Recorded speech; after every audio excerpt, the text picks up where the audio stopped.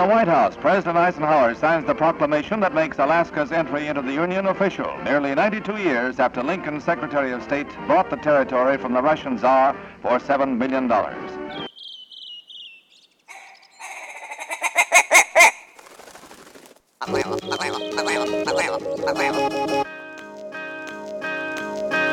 Alaska Wild Project podcast is brought to you by the following sponsors. Barney's Sports Chalet, supplying hunters with the best hand-selected gear since 1963. The exclusive home of frontier gear built for the rugged Alaskan terrain. Your one-stop shop for all your outdoor needs. Visit Barney's today at 906 West Northern Lights. Big Rays, the Alaskan outfitter, committed to outfitting Alaskans across the state since 1947. Whether you're a recreator, parent, guide, or corporate buyer, Big Rays has the gear you need, tailored for Alaska's harsh conditions. Check out their new exclusive line of Auralic waders. Big Rays for all your outdoor gear and rugged work attire. BigRays.com. Tailored Restoration 24-hour emergency home services, helping Alaskans restore their dreams since 1972. Services include fire, water, mold, post-emergency cleaning, repair, and remodeling. Give them a call in Anchorage, Eagle River, Matsu, or Fairbanks. Hit them up at tailoredrestorationalaska.com. Total Truck and Alaska Overlander, Alaska's premier supplier for custom automotive accessories and overlanding products, providing all-inclusive rental vehicles and trailers custom outfitted to explore the Alaskan backcountry with a unique and convenient traveling experience. TheTreehouseAK.com, located at 341 Boniface Parkway, Alaska's own and grown cannabis and CBD store. Ask the bud tender what the strain of the day is to get your 10% off. The Treehouse, where the culture lives. AKO Farms, located in Sitka, Alaska, built from the ground up with concentrates as their single motivation, with exclusive products such as their sugar wax, full spectrum diamond sauce cards, and more. Ask your local bud tender about AKO. Marijuana has intoxicating effects and may be habit-forming and addictive. Marijuana impairs concentration, coordination, and judgment. Do not operate a vehicle or machinery under the influence. There are health risks associated with consumption of marijuana. For the use of only by adults 21 and older. Keep out of the reach of children, and marijuana should not be used by women who are pregnant or breastfeeding. The Bait Shack, located on Ship Creek upstream of the bridge. Can't miss the bright red shack. They are the go-to fishing gear rental and guide service on Ship Creek. Tight lines and fish on. Come hook into the action with them. Hit them up at thebaitshackak.com. Lawn Pro AK, Alaska's year-round professional property maintenance team. Services include weekly lawn care, custom landscaping, fertilizing, weed control, turf repair, and more. Schedule your free estimate at lawnproak.com. Alaska's OG cider company, Double Shovel, crafting gluten-free colonial-style ciders founded as a healthier, non-inflammatory brew option. Drop by their Pop and Tap room in Anchorage off of 58th and Arctic or visit the second location in Kodiak. Double Shovel, award-winning ciders. The Alaska chapter of Backcountry Hunters and Anglers. BHA is the voice of our Alaskan public lands, waters, and wildlife. Their goal is to uphold our hunting and fishing legacy while keeping our public lands wild. Stand up today and join BHA at backcountryhunters.org.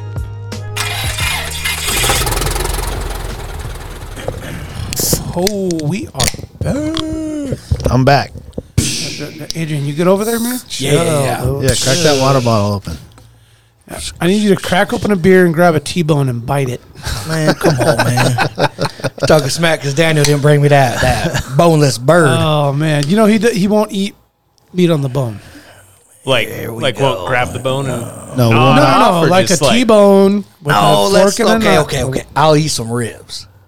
Well, I hope you'll eat ribs. What? Yes. I will eat pork ribs, not beef.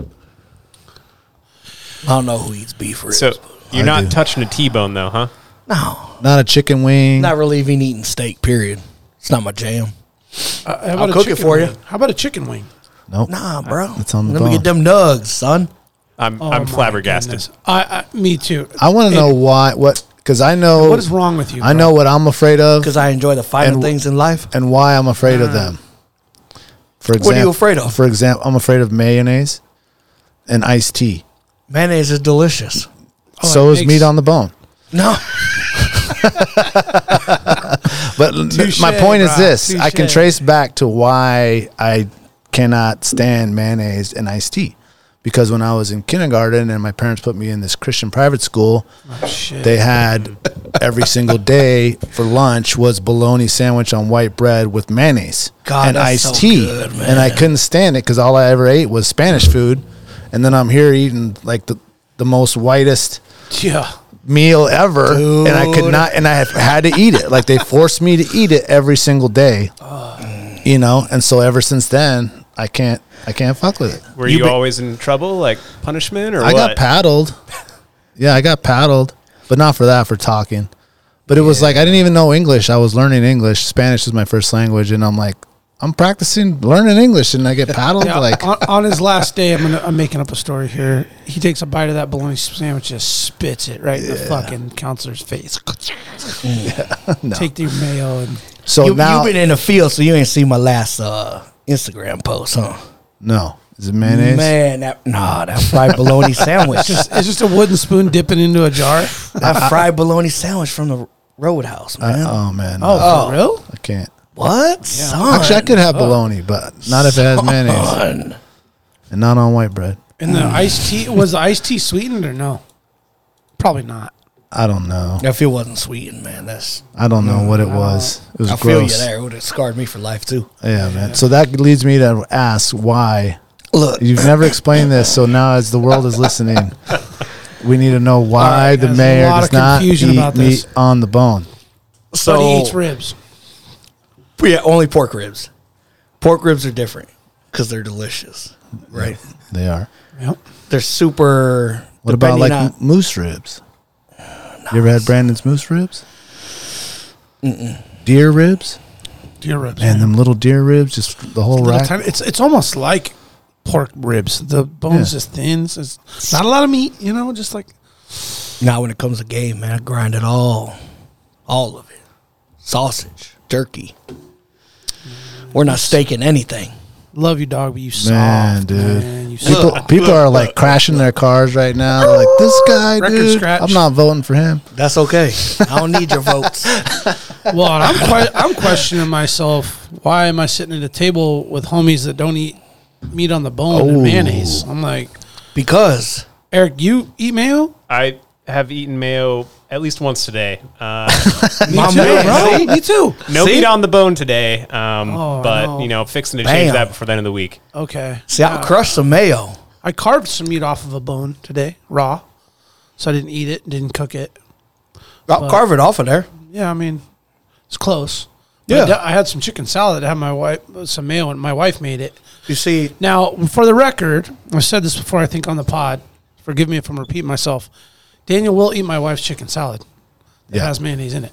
Okay, here's For whatever reason, one he's exception. able to. Once a year. so so we can have exceptions. Yeah, You see one, what I'm just like your saying? pork ribs. Okay. My one exception is, Okay. and normally it's on a backpacking trip or hunt, I will have tuna fish Oh, true. one true, day true, true. with mayonnaise or his wife's chicken salad.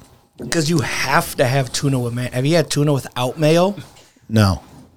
It's horrible. Tastes like Oh, I mercury. bet it is. Yeah, you got to like drink something to get it down. But in order for me to have this, like I have to be exerting myself, climbing mountains for like 8 miles, at least 8 to 12, to be like, I need that tuna fish with mayonnaise. Desperate. Yeah. Oh, right. Yeah. I bet you I can bring some tuna next time. I bet I could bring some meat on the bone. Huh? I bet you I'll bring you some tuna though that you'll eat. You'll be like, Oh. damn, man, this shit good. Okay. So what? Okay, Let's so hear look. it now. Let's hear it now. So I don't mess with chicken on the bone because not I'm talking the real drumstick. Where it's kind of brown and red on the inside. Yeah, not that chicken wing drumstick. Not that party wing. No, the real drumstick. Real drumstick. Yeah, it's like that long. And when you get towards the end, The good part. no, man. Right there, kind of where you start biting marrow. That fat That is like cartilage that and fat's yellow. Yeah. It's oh god, it's just thinking about it, it's just disgusting. And Enjoy then this. you peel off that Yeah, exactly. you get that piece of gristle stuck on the bone, and if it pops off and it's in the meat and you don't know, and you bite down, you get that crunch. Yeah. I'll throw it out. Nutrients. Oh, no way. You just man. bite harder. Just nutrients. like a meat grinder making me- sausage. I'll tell you right now, you would not survive in Colombia. All we eat is gristle and the fat and the Hell bones. yeah. That's Matter it. of fact, All I need is I'll some carve pork the rinds, fat and son. gristle off of it and eat that. Actually, no, I take that back. I save it for the see? end like dessert. I eat the meat and then I save the fat over here for the. Nah, see. I don't. Nah, I can't do it. Okay, so why though? Were you that's forced a to eat problem, that as bro. a kid or something? Or Oh, you just yeah, never what's- liked it? What's the nucleus of the concern? No, issue here? I just don't. It's not my thing. I remember as a kid when we would have Here we like go. barbecue chicken. Here we go. You eat the chicken, and then I'm like, oh man, I gotta pull this stringy ass yellow piece of fat off of the meat and separate it. That's where you messed up, bro. No. And now that I'm grown, I ain't gotta do that. So what about? Nobody can tell me to eat it if I don't want to eat it. That's So true. That's true. Let me get them nugs. So you go and order chicken nuggets at the steak restaurant? Call them what you want, but I call them boneless chicken wings. off the children's menu, right next to the mac and cheese, probably. Now, so you won't eat like a ribeye? That wasn't funny? Not on the bone, just ribeye or New York No, or a flank? no. No? Steak tips, yeah. Come on, man. What's the difference? A whole steak, no. Really? No, it's not me. Like a 24-ounce How'd you get so big then? ribeye. Huh? You gotta at least be able to bench 400. Eating people. You look like you could bench 400 for sure. I mean, I could pick What is your bench anyway? Oh, dude, I haven't been in the gym in, I don't know, I'll probably say like 5 years or so. What was your heaviest bench? Like when you were just pumping iron in the fucking army, just getting it. Yeah. I think the heaviest I was at was like 3 and some Oh change. shit, you hit 3? Yeah. All right. I can still squat. Did you up headbutt into motherfuckers the when you were done threes. and shit? Like, No. where's those ribs at? Boneless. The McRib. Ooh, No, McRib. no, I'm not a big steak. No. Steak tips, and they have to be from, A certain place? yeah, in Girdwood. Oh. At the He knows. You know. Yeah. Off I of got an Crow idea. Creek Road. Yeah. Back What is there. it? Cajun style. Yeah, I can't say it because they're oh. not official sponsors, but if they want me to Yes. say the name, you No, know. you can't say it. Yeah. Can't Yeah. say it. Yep. Pepper State capital of the world, or what? Yeah. For a couple dollars, I'll say their name. Okay. You know? Yep. Yeah. Come on, guys. Sign up. Yeah, that's what I'm you saying. Sign up. Where you at? Yeah. Do you eat there often, Eric? When friends, family Okay. are in town and want to go, for the most part. You don't If just I'm run getting down food, for I'm a going to wedge? the brewery. Oh, okay. Yeah. Yeah. It's walk down the road, Is there easy. still only the one brewery? Yep, Girdwood just, Brewery? just the one. Yeah, quite With the the rotating community hub, truck? though. Man. Yeah. It is Yeah. a Is it really? spot. Yep. Yeah. Great It's beautiful. beer, Yeah. good atmosphere, great people, rotating food trucks too. I mean, Yep. Yep. I was there last week, sipping on some booch. Because, I don't do beer either. For our listeners, because I know what booch is, but what is booch? Oh, kombucha. Okay. It's just a right. liquid of deliciousness. It's If you, good. if you get the right one. Do they make Leave their its own, tea, or do they Daniel, use so Zip? be careful. Or they use Yeah. another place? I they think have it's Zip. Yep. Yeah, Zip. they have Zip. Okay. Yeah. Yeah, that's they good do make stuff. their own. I think they make their own root beer, right? Don't quote me on it, but I do believe you're right. The They root beer do? they have I is didn't know good. that. I know Is it that. better than the Moose's Tooth one? Can I say whatever? Is Moose's Tooth a sponsor? No. Okay. Never mind. Never F mind. back. Let me edit that out. F Moose's Tooth, man. Shit is so overrated.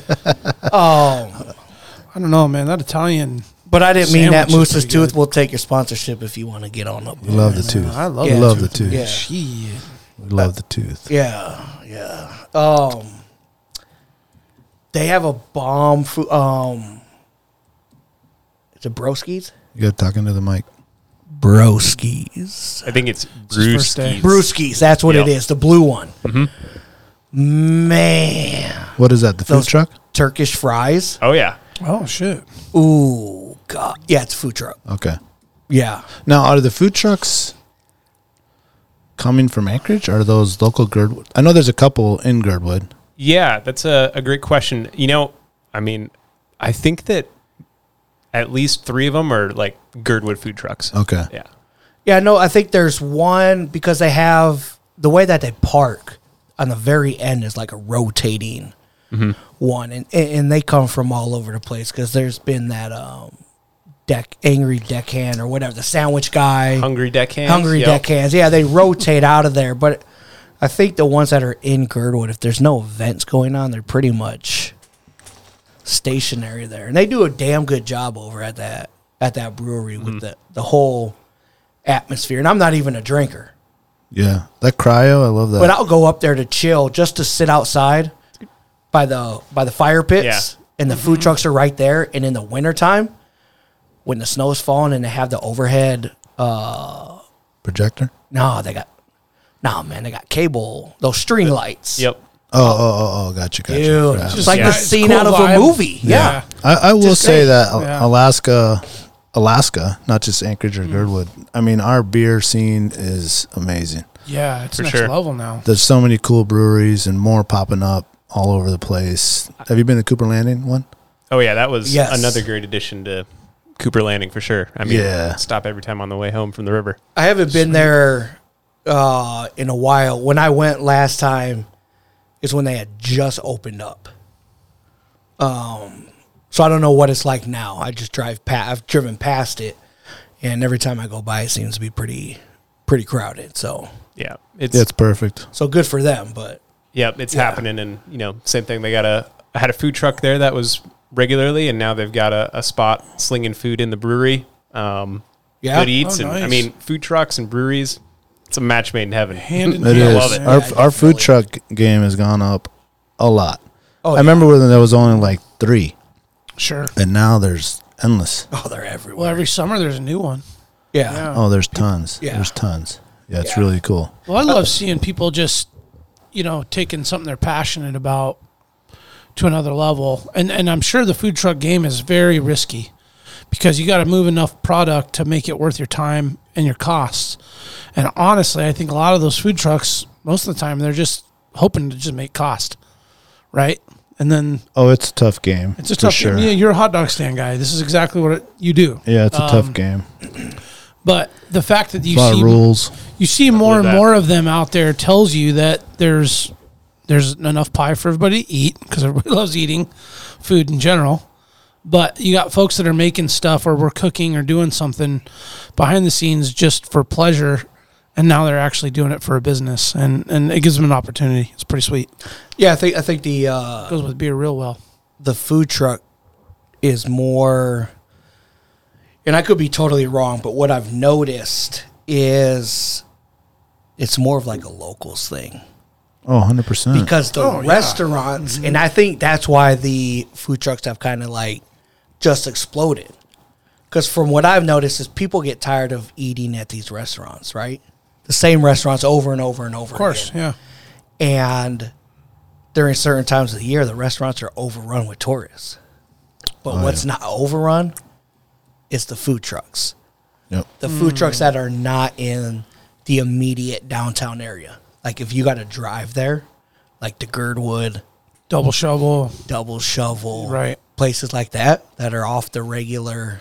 Well, you're Tourist directly path. impacting the Alaska economics and helping out Alaska businesses Right. and families with every brewery and food truck that you visit.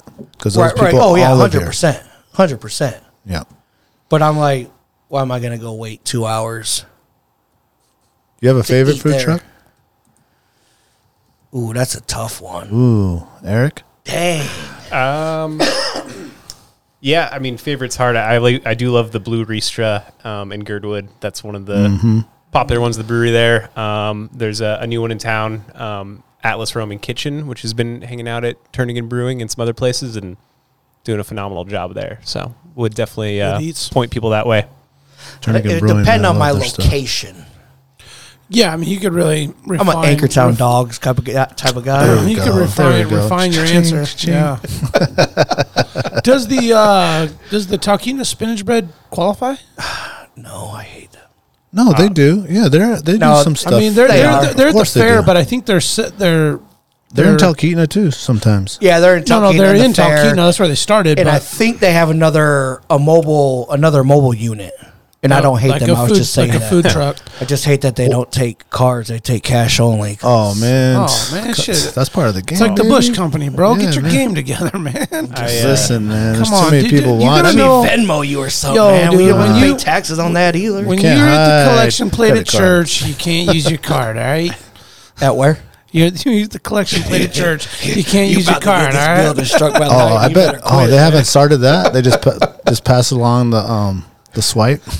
I'm sure, They don't do that. sure do it's they? out there. Oh, I don't know. I haven't been in church in a long time. Actually, No. we'll talk off during the break. Oh, okay. Oh, funny story about this. So back in the day, you probably don't know, Tom. A lot of listeners probably do, though. I used to do music. We were one of the biggest What kind of music? hip hop music. We used to do a lot of shows around Alaska. You could say we was rappers. we was We rappers. was rappers. And we did a lot of shows everywhere. And we went on tours. And one time we were in California, and we're selling CDs on Venice Beach. And this is when the iPod first came out, like the very first iPod. Damn, that was like a brick. Oh yeah, dude. But Yeah, people like we put our music on that, and that literally sold us so many CDs. What is that, like 2000? Because we would have it in our hand, and we would have the CDs with us, and we'd be like, "Hey, have you ever heard of Alaska hip hop?" And they'd be like, "Huh?" And then they look at what you have in your hand, and they're like, "Just take 1 second, and just listen." And we'd have it already ready, put it on their ears, play it, and then boom, they'd buy a CD for $5 or $10 or whatever we were selling it for. So that was like helping us make sales because no one was interested in Alaska for one, and then for two, this iPod that was brand new that people were totally like, that was the beginning of the Apple craze. So anyway, we're there, and when you go to Venice Beach, if you've ever been there, there's so many people selling stuff and hustling, and there's homeless people begging and selling things. There was this guy who would wear white, all full white outfit and like a white, like kind of turban-y thing. He had dreadlocks, and he would be on roller skates. And Love this it. guy was like a famous Venice Beach guy. And as we were there for we were there for like a month, and we would sell, and we'd just peep and watch everyone else's. You mentioned him before, and I pulled it up. Oh, you did? Yeah. We'd watch other You can people's Google him, it hustle, pulls right? up. Like watch how they do it and how the sales, and be like, man, that dude's doing good, And he would sell shirts of himself. It would be a picture of him in his white outfit on his shirt. Okay, Brandon might be. No, you I you're gotta look it connected to up. the. Yeah, you Okay. have to look it up. Okay, I'll look it up in a second. Let me finish the story. So we thought we were bad, awesome. right? Because we had the iPod, and what I'm saying, he was even like, oh man, look at that, man, you guys, And so I'm watching this guy one time. We're just sitting there, and I'm watching him skate, and he's going up to people, and he has his backpack, and everyone took cash because that's all you could do. And so one time, this couple was like, "Oh, we don't have cash. All we have is a card." And he's like, "Oh, no problem." Pulls out this like huge credit card machine that you would see like back in the day, dude. And he was able to swipe, and our eyes were like, no, what? Like, we need one of those, dude. We thought this guy was like homeless. And he pulls out this like huge credit card thing to take things, and no one could say no. After they pulled that out, they're like, oh, okay, we'll take two. Knock down that wall. Oh my goodness. Okay, let me try to find this guy. Well, I feel like it was in the first 5 podcasts we talked about this. Not to like be redundant, but it was. Oh, maybe it was Josh's. Oh, there he is. There he is, There he is, right there. This guy. And we're gonna bring this back to life because we have a mutual friend, This guy right here. Oh, Did I describe no. it pretty good? Daniel and I. Oh, really? Yeah, she can bring him out of the woodworks. There's probably another good photo of him that's a little more like old school. So Victoria Davis, when you hear this, Harry Perry, when dude. it's released, Harry Perry. That's him, man.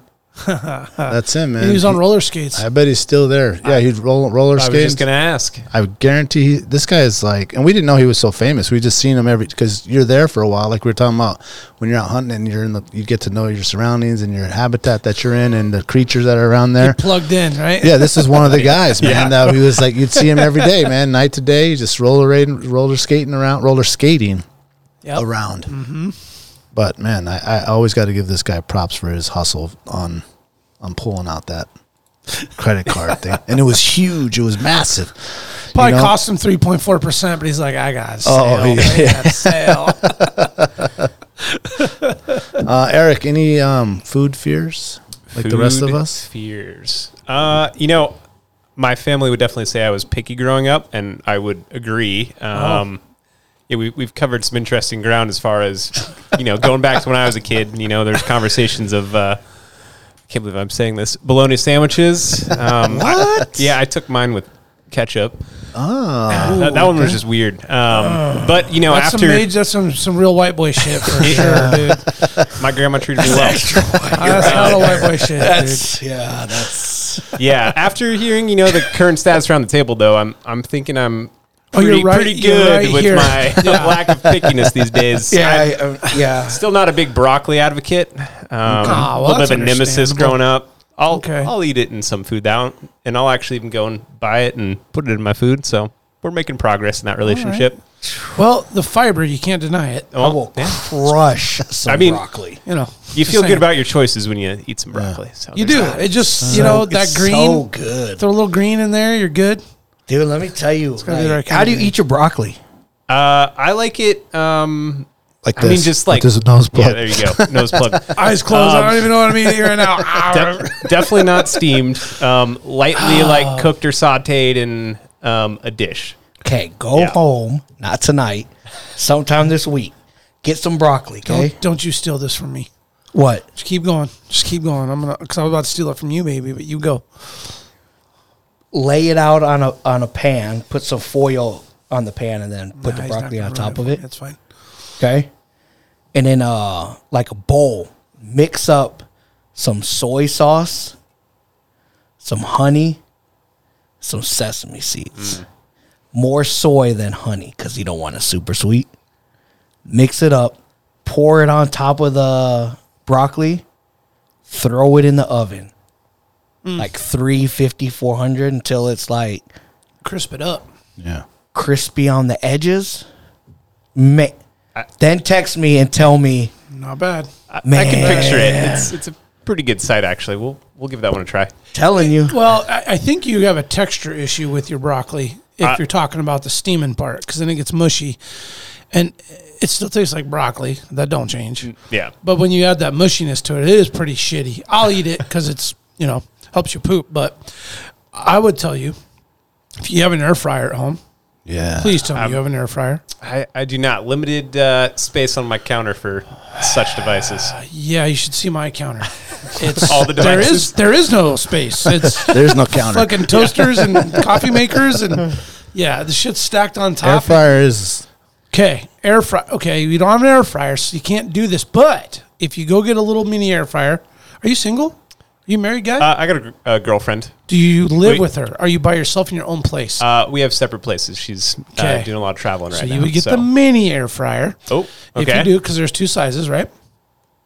You clean it. You trim it off. Clean it up real good. All right. Spray it with Pam. Dust of salt and pepper. Fire up your air fryer, 450 air fry. Get it preheated. Pull it out. Spray the inside of your air fryer. Dump your broccoli in. About every 45 seconds to a minute, you grab it and shake it. Grab it and shake it and cook it for about 3 to 4 minutes. Gets it nice and crispy. Best damn broccoli you've ever had. Makes it like crunchy chips, like popcorn almost. I like Delish. broccolini more than broccoli. Oh, man. Me too. It's less of a commitment. What is that again? I'm glad I'm Broccolini? not the only one. Yeah, what is that? It's like broccoli, but it's thinner and it's longer It's stalk. sophisticated Oh, broccoli. y'all are fucking Man, that cheating, broccolini dude. with some mashed potatoes. Yeah, I like broccoli. God, You're posing to me damn, that, that man. shit is good. And you probably had it with a steak, didn't you? No. Chicken nugs. Boneless, All right. skinless thighs. Man, I thought you were going to say something. I'm going to admit, Eric, I like you so far. But I'll take it. Your fear was broccoli? Come on, man. That's every kid's fear. And if you would have put the mayo with the ketchup and the bologna sandwich, you would have taken next fucking level, dude. Yeah, that'd be something. I'm sure my food world can expand in a lot of ways. So obviously, there's some things I could Yeah. potentially be scared about in the future. But I mean, I guess I should go find out. Does anybody care what I don't like? Yeah, I was about to ask you. We've gone around the table, but we skipped you. So Thank you. I do want to say, I hate sloppy joes. Fucking hate them. damn, what the fuck did they do to you? I know. I know. Wait. Not on the Homemade, bone. or are you talking No, about I'm the talking manwich about out of the can? manwich shit can. Yeah, the man. You can't do that, man. Oh, you can do it homemade for me too. I mean, today I'll eat one with mayonnaise on it. You have to put.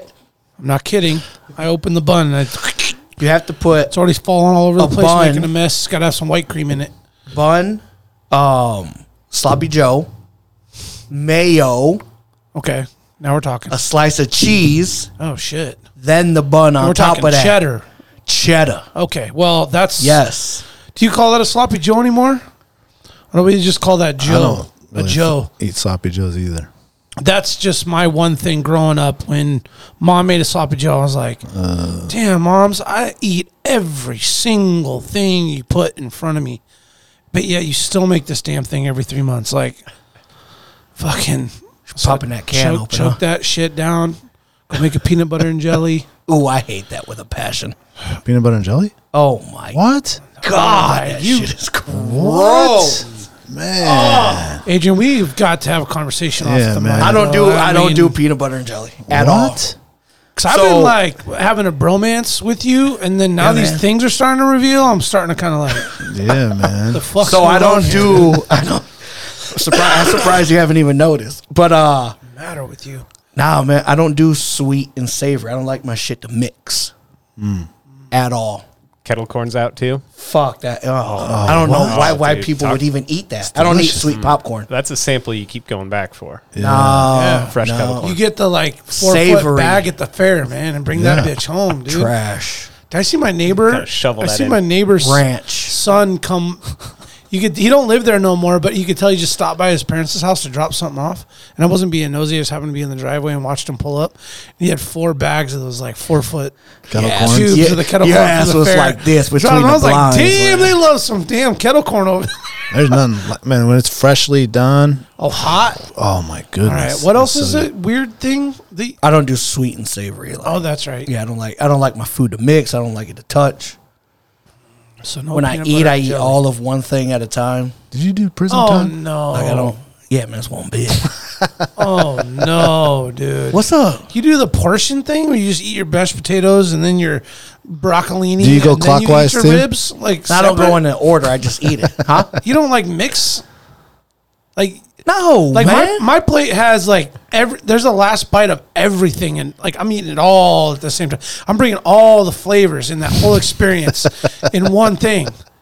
No, I am not just like steak, carrots, no, because I mean, peanut butter and jelly. Like no, I don't. I mean, would never do that. I know how to cook, Yeah.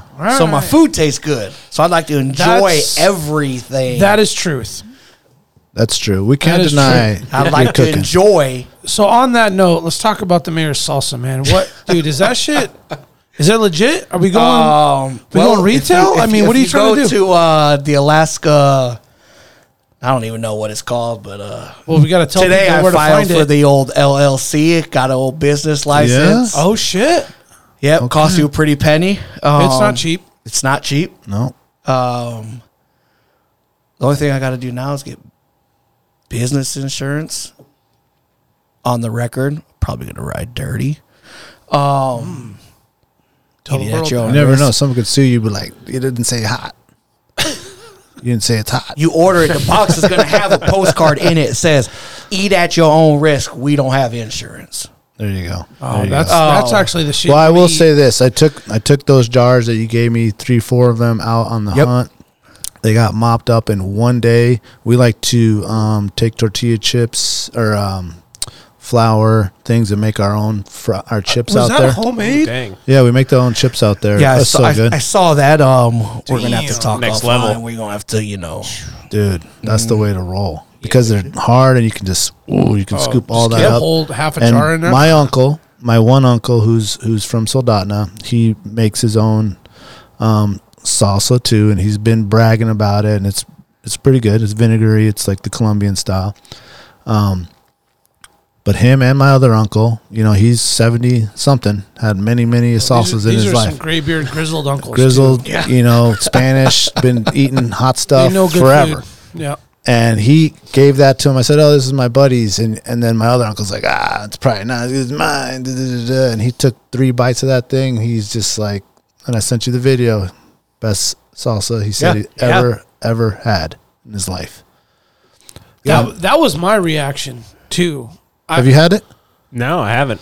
During the break, we'll crack one open. Get some bites. Looking forward to that. I mean, I love Gallo's salsa. I love Hacienda salsa. They're all homemade. You can tell they're homemade. Hacienda's is good. Hacienda's good. Serrano's has good salsas, hot sauces. Even was it Pedro's sauce at 907? Pretty good. It's hot sauce, not salsa now. Different category. Hot sauce, salsa. I think is different. But that one batch you made and you gave us in the pint jars. I mean, the roll and smoke. Roll and smoke. I couldn't stop eating it. I was like, the smoky flavor with salsa was something that like smacked my taste buds that I didn't even know what to think other than just keep plowing because it was so delicious, dude. Have you ever done I'm not a salsa guy. the either. tortilla thing that I did? Right. Have you ever done Oh that? my God, that would probably. So you could set do it it with off. flour or corn. So you'll just take, I like to do it with flour. It's better. They get a little bit more crispy. Yeah. And you just go to Costco and buy the pack or wherever, Fred Meyer's cars.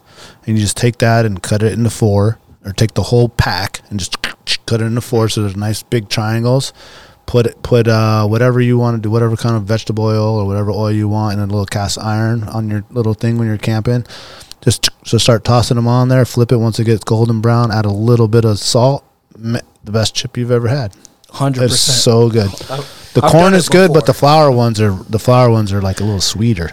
Yeah, no, And I they like can it dip. with corn because obviously that's what those are. Juanitas, But when it's homemade and it's flour, Oh, especially when they're hot, and you get the one with that good hot salt on there. yeah, and the bubble. It's The one all that has the stuck. bubble. Yeah, the Oh. bubble. Well, that's got a more authenticity flavor to it, doesn't it? Is it? Authentic flavor. Yeah. Yeah, and the think I made up a flour word there, is but- a little bit thicker, so it holds Yeah. better. Like it scoops. Yeah, it's like a scoop that you like your Fritos. You can just really, Yeah, you can. you're not going to break it, Yeah. you know? Good payload. Yeah, that's right. good That's work. why I tend to eat salsa with Frito scoop. Where it's, Good it just- spills off the side, but it's still just like a full. Yeah, and you'd be surprised, man. One of those little packs, I mean, that's going to fill 5. That's a lot of chips. Right, right. Yeah, it's really Oh, I good. bet. It's Yeah. a lot. It's a lot. Yeah, Shout out to Scotty Peters. He's the one that put me on that. He would do that every year when we go to Anchor Point to go for Memorial. So shout out to Scotty. on Fry that. up some tortilla chips. Yep, that was his thing. He Yeah, just we need sit to there. take that. We need to take that to the next level too. That's good shit. I mean, I'm just saying, I'll make the salsa, you make the chips. We start slinging this on the side. You know. Oh, okay. All right. We can talk. serious benefit in the backcountry with that method too, because I mean, if you've tried to schlep tortilla chips into the backcountry, you wind up with just a pile of crumbs. Yeah. Yeah. Not too good for dipping. I mean, making your own chips. That's Yeah, and they Roll up. pack Never well. even They're thought not going about to it. break. You know Yeah. what I'm saying? And if they do, I'm they just sold. turn into chips. It's really good. Yeah, it's amazing. For us, we don't like broken chips. But if you ask Tyler, Has that's the has best one way to ever eat 'em is taken broken? chips and salsa into the backcountry? oh, I mean, that's kind of like a standard on my float trips. Okay, Yeah. float trips. All right, nice. Yep, have an enchilada dinner. Have some Ooh. chips and salsa while you're waiting for it to cook. Oh, nice. What do you Bit of transport your pre-mixed salsa in? margaritas. Shit. I actually, well, I need to get some Mayer salsa. Clearly, Yes. That's for sure. honestly, I'm rocking cans, as in the just kind of like peel off the top. Okay. Okay. Can escape the glass? Yeah. Yes. No glass in the boat. Nope. They no have glass salsa in the a boat. can? Yeah, glass in actually, the it's boat. Apparently so. Yeah. I mean, that would be not my too rule shabby. too. I mean, Even maybe though set- those are really difficult to break. Yeah. That glass. And Pretty you can impressive. recycle it. Look at those gears turning, dude. Look at that. It's like the I want to hamster get. wheel. I want It's to get just into like- the floating. I'm a big time raft guy. My raft actually took a disastrous, catastrophic seal break. Oh yeah. This year, so I'm buying a new My raft. condolences. Well, that's exciting at least. I am. Yeah, it is I am. exciting. I'm very excited. I know what I want. all the research anyone in the world could ever possibly do.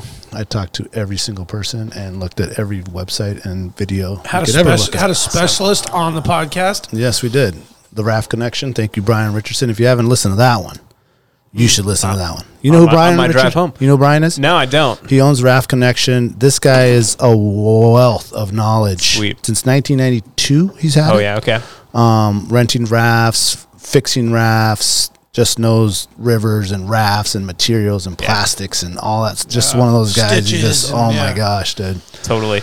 So, yeah, I had an Alaskan Outfitter raft. I thought I seen one of those in your picture. Great PVC boat. Lasted me about 10 years. And then this summer I was with my parents and my kids and my wife on the Middle Kenai.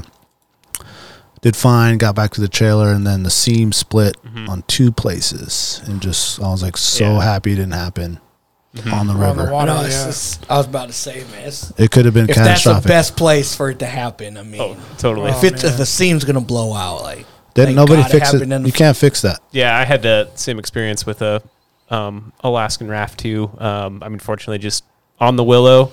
Yeah. It was a learning lesson for me, being kind of newer on my time on the sticks. But fortunately, just had to row out a few miles, and we weren't out in the backcountry. But unfortunately, it was the demise of that raft. But yeah, it's unfortunate. I did save, and if anyone listening, I did save the D rings. I did save the floor.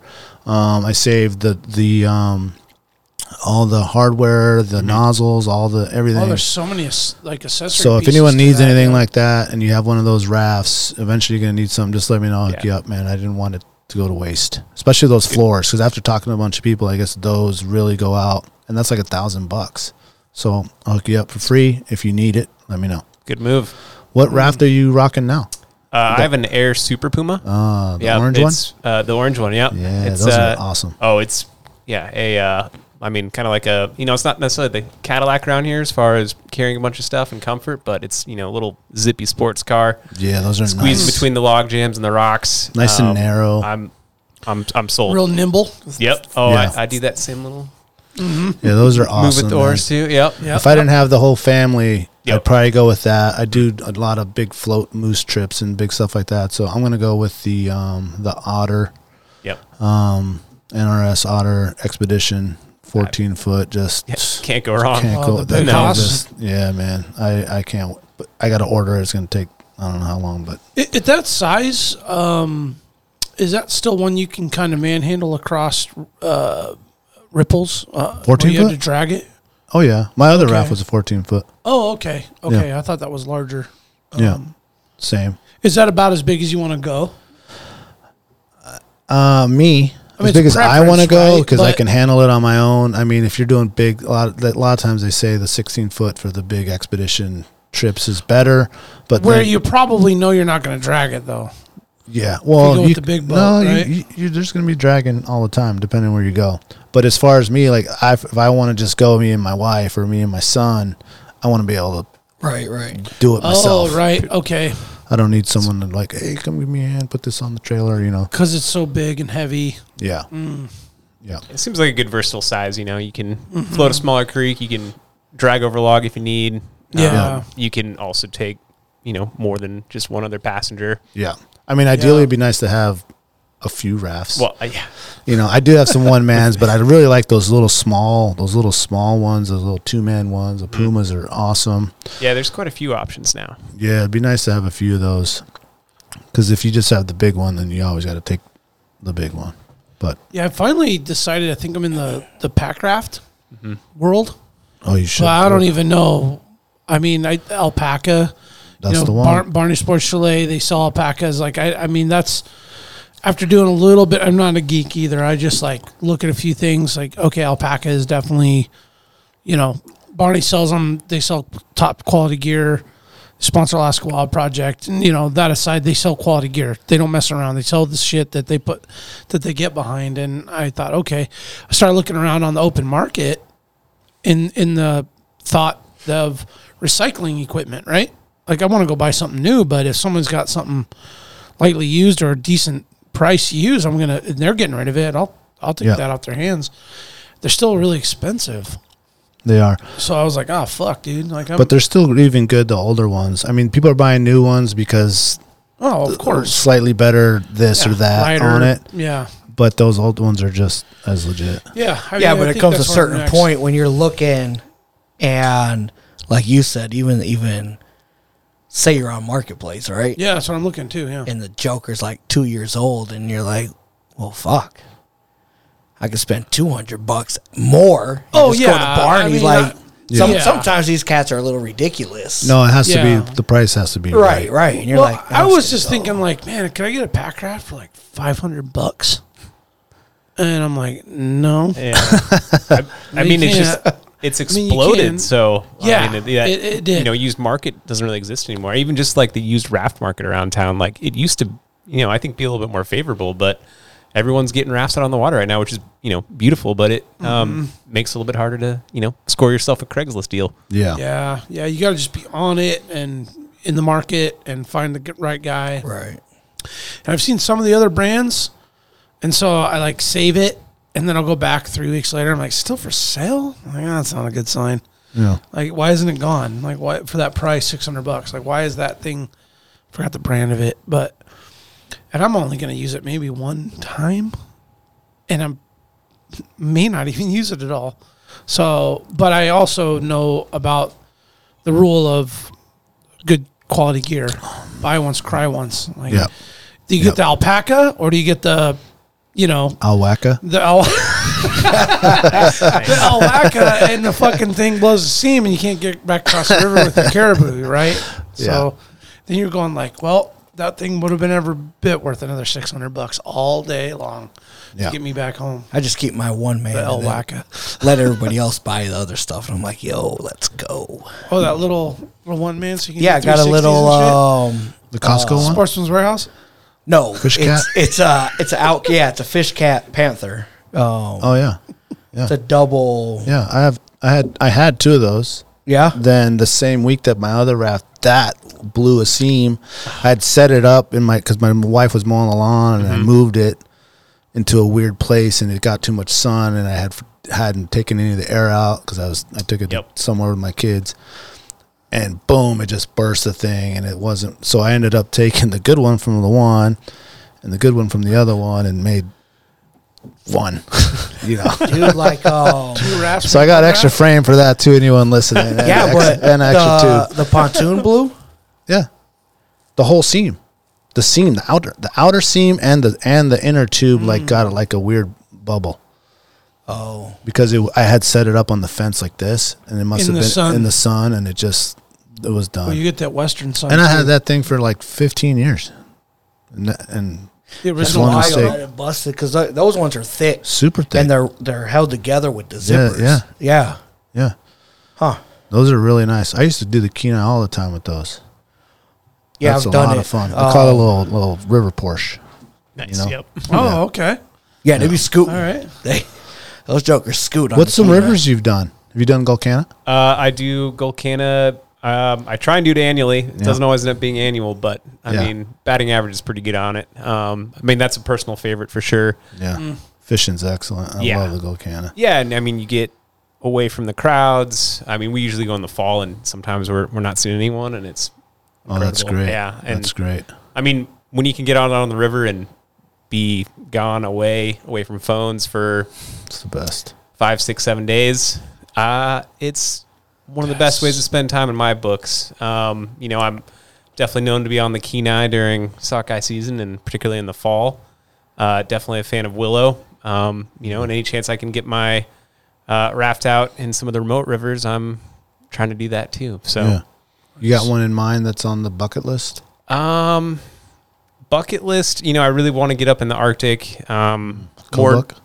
I'm open to options. Yeah, I keep hearing of more. So, Nice. I mean, near term though, Talachulitna is top of the list. Oh, nice. That is on my top of the list too, man. Every time I drive by it, I just drove by it. Like, The towel? yeah, the Talachulitna. And I know several people that have done it. So I know what to do, where to go, and how to do it. Not to correct, but it might be the Chulitna coming. Yeah. Oh, the Oh, Chulitna. yeah. Oh, you're talking the Talachulitna. Yeah. Yes, Yeah. that one too. Talachulitna. Into Yep, the flying. Squetna. Yep. Chulitna, though, also haven't done it. Also high on the list because that's like the other roadside accessible. Yes. Get on the river for the days. Great views. Mm-hmm. Yeah. Eric, the towel. So you also known as the towel. Yeah. Yes. Fly in, float down to the Squetna to get picked up, or would you float all the way out to Yetna to the Sioux and do the whole damn thing? I haven't done it yet, so I'm not the authority. I think there's a couple options. I think primarily, though, people are putting on up top, floating down, and getting picked up on the Squetna. Okay. Yeah, which quite the change going from the towel to the Squetna. I bet. More of a beast. I've heard some stories of just, some pretty dynamic water happening there. Oh, for sure. So, and I know it's a bit of a spicy float with some pretty committed canyons. Yeah. Because there's a canyon that cuts you off at the jet boat. You can run up there and then you can't. I mean, there's a canyon that cuts you off, and I hear it's got some fun part. It's got some elevation change. Well, hopefully I'll be back one day sharing stories from it. But cool. I mean, great fishing too, man. High reward when you're in places like that and earning it, working for it. Then the Nana I want to do too. I mean, that would That be one's. I hell was yeah, dude. really Cool, too. researching it like a couple days ago. Yeah, you got any favorite floats?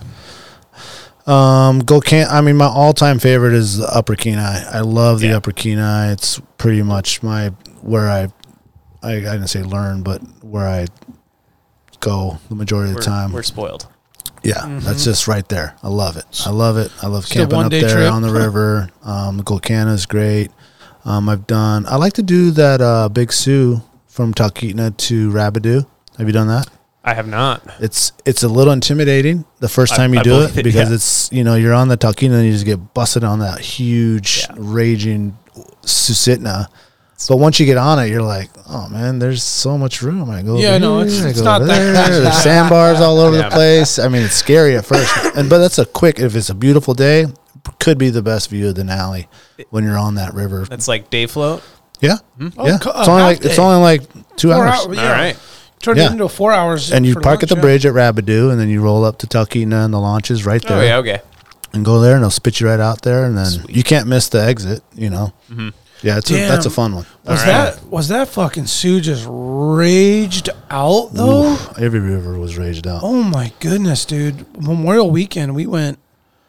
Labor Day weekend, excuse me. Yeah. North, past the Talkeetna and past the Sioux. I've never seen the water that far in the woods. Yeah, it was raging. I mean, it was that whole Rabideau There's nothing. camping area and like all water. Yep. I mean, it was. Yeah. Could not freaking believe it. Yeah, it was really. All those rivers are high. Yeah, I wondered how guys did that had float hunting plans and late season fishing plans and. Well, a lot of that time, sometimes if you're doing like a moose float, like when we've done, I don't really want to say it here, but we've done some up north where we go moose hunting. It's preferred that the water's high because there's so many shallow parts and you're so heavy with all your gear. It's like, man, we hope the water's up because and then the way less campsites are high drag. enough anyway that it doesn't matter how high the river but that's is, the right? downfall. Oh. Is a lot of times you're not going to get those sandbars and some of those places where you normally camp because it's just filled up with water. But you're moving a lot quicker, Right. Yeah. So pros and cons there. Kobuk's on my list. I got a bunch on my list. They're all on my list. I mean, the more I think about it, the longer it's getting. Yeah. There's worse problems to have. Yes. Yeah, for sure. Well, and you got a new raft coming too, which I'm sure you did all the geek out on, like what's the most packable and, throwing an airplane and blah, blah, blah, blah, blah. All of it. I did it all. Yeah. I love doing that stuff. Let's take a quick break. We'll be right man. back. Yeah. Deal.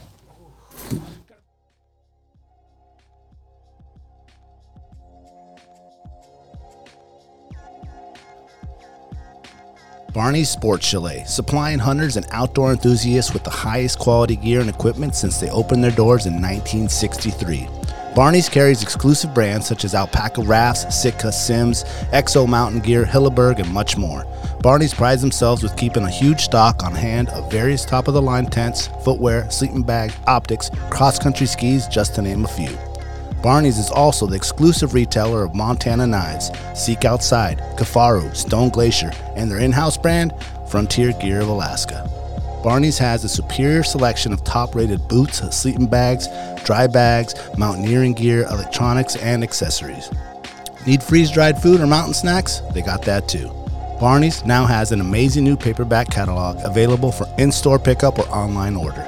Visit them today at barneysports.com, or even better, stop by the store in Anchorage at 906 West Northern Lights. If you want the best, there's only one name in the game, Barney's Sports Chalet. The Alaska chapter of Backcountry Hunters and Anglers. BHA is the voice of our Alaska public lands, waters, and wildlife. From national level policy work to engagement with boots on the ground projects from Kotzebue to Ketchikan. BHA performs public land cleanups, hunting and fishing clinics, and community education to help take your game to the next level. BHA's community-minded goal is to uphold our hunting and fishing legacy while keeping wildlands wild and fostering the next generation of sportsmen and women for years to come. Make sure to follow BHA Alaska for upcoming events, local brewery pint nights, and more. Stand up for Alaska public lands and waters by supporting the Alaska chapter of Backcountry Hunters and Anglers. Join us today at backcountryhunters.org. The Treehouse AK, your one-stop dispensary located at 341 Boniface Parkway. When you pull up to the Treehouse, you'll notice the beautifully hand-drawn art by Alaska's own Ted Kim. Once you get inside, you're going to see many of the same people that have been there since they opened. The bud tenders know you and what you like and what new product you should be checking out. The store is super clean and the music's always on point. The Treehouse and local owner Josh Boots is a staple in the cannabis culture through his music, community givebacks, and a lifetime desire to bring the people of Alaska the best products available. The Treehouse always has at least 25 strains available, and they're all shown prominently deli style in clear, openable jars so you can see and smell your options. Other products include edibles, concentrates, vape carts, pre-rolls, flour, dab rigs, and anything else you need, they got it. They also have some pretty sick merchandise for sale. Check out thetreehouseak.com, or better yet, stop by the Treehouse today and get started on their loyalty program. Remember, you must be 21 years of age to enter their store. The Treehouse, where the culture lives.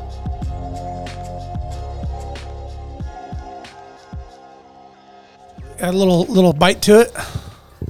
Yeah, man, that's good. It's funny. Sorry, we were eating. Came back, and I see Eric just I'm like, yes. Wasted no time with the salsa. It's delicious. I'm ready for another salsa and chip break. Yeah. You're gonna have to wait a little bit now, bro. Sorry. I can earn it. Yeah. Got some We'll have butterflies. another break. We got a good start going here, man. Doing great, Eric. Just to finish off on the raft the river thing, I always tell people to, whenever they're new, to start at that portage. Yeah. I think that's a great, starting, if you're going to learn, it's short, it's a sunny day, you're close to town. Not a lot of hazards. Not too many hazards. You go to the lake, get your bearings, and then just go to the highway there. That's Yeah, I mean, first, when I bought my first raft, that very same day went and... Right there? Yep, launched on portage. Yeah. I mean, you get a little jog through some rocks, and then, smooth sailing, hot sunny day, take a dip in some of those bends. Yep. Yep. Perfect. I mean, one of my favorite things with that and some of the other rivers, too, is the bike shuttle. Get the raft set up, go park the rig, ride the bike back. Yep. Oh, you Jump can on do in. that. Well, that's always the main, I wouldn't say issue, but something you got to think about. Like, you got to have a way to get back to the starting point. Oh, 'Cause yeah. if you put your trailer at the end or your truck at the end, you got to get back to the beginning, especially if you're just going one person. Oh. So, as we were discussing the Nana thing with me and my brother, we're like, oh man, dude, someone's gonna have to park way. That's gonna take a long time. There's a day committed just to the logistics of getting a truck dropped and then going back up. So a lot of people Add do a what day Eric's to it. saying. They'll bring their bike Okay. and then they'll just ride back up, and then on the way back out, you'll just pick up the bike. Yep. Yeah. I have seen some dudes at gyms in Cooper Landing on the Kenai strip off their waders, put on their running shoes, and just start hit it. running. Yep. Yeah. I mean, I'm a big fan of just throwing the thumb out there, man. Yeah. Especially up there. That's just normal. I give so many people rides. You give people rides. You get rides. isn't that an unwritten rule? I mean, even if you're not fishing, and you frequent the area, don't you stop and like, hey, jump in real quick. Let me get this guy a ride. Yeah. Because you know you've been that guy. 100%. Or gal or whoever. 100%. Yeah. Man, it's hard. It's hard. It's hard. Bet you've been a lot lizard before, huh? A lot lizard? What is that? A lot lizard? I've heard of that. What is that? You never heard of Florida. a lot lizard? I have, but I don't know what it is. Man, let me truck stops. Truck stops? Yeah, a lot lizards, man. They come knocking on the trucker's door. And asking Oh, for stuff? shit. A lot lizards. Oh, Seedy underside of the truck stop. yeah. Okay. Eric knows what's up. Okay. That wasn't the lot lizard I was thinking about until you said that, but now I get it. It sounds slimy. Yikes. Yeah, I didn't do the Gold Canada this year. I was planning on go with the whole family. They haven't gone. We do an annual boys trip, but now everyone's got kids, so it's turned into a family deal. And my son had like baseball tournament or something, so we couldn't do it. But next year it's on because beautiful family thing though. Oh yeah, sure. 100%. See a lot of 100%. families out there. I started doing it with a family too, and I mean, pretty much watched a boy go from being 11 and just starting to learn to row, and then all of a sudden he's rowing his dad the whole way and greasing the canyon. And really, really cool to watch. That's where I'm at. My son's 12 and He's I've ready. been teaching him because I was like, I need to fish. Like, I cannot just oar the whole time. Benefits for you too. Yeah, someone else has to oar, so I can fish. Well, and I may have said it before. I feel like, what if you pull a back muscle or something goes awry? Yeah. Because, you're a spring chicken for now, but, later. Yeah. Yeah. Definitely true. That's true. But no, you never know. Something goes wrong. You got to have somebody to back you up. Yep. You know? Or what if you get sick or just something, injured? I have. I did. I got really sick, actually, on a moose hunt. I've told it before, but just the vid? for you. Yeah, I got the vid bad on a moose hunt day 2. We still had 112 miles ago. Yeah. And it was miserable oaring all that, and then just in the tent all night, and then having to oar another 12, 13, 15 miles and for a week straight. Oh, man, not recommended. Pretty miserable. Not recommended. Yeah, just awesome moose hunt. Yeah, not recommended at all. I want to jump into that Girdwood life a little bit. How long have you been out there? I moved to Girdwood in December 2021.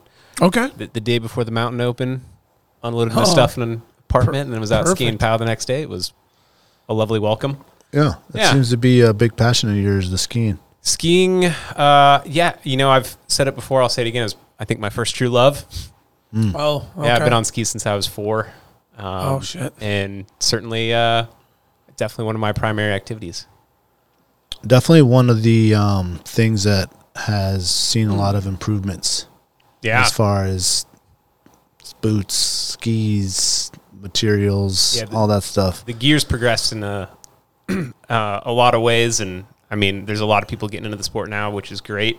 Yes. And they do have a lot of technological advantages, and I think that's awesome. I definitely grew up on the straight skis and the thin struggling. elons. Struggling through POW, and I feel Still like loved it, I'm sure. Yeah.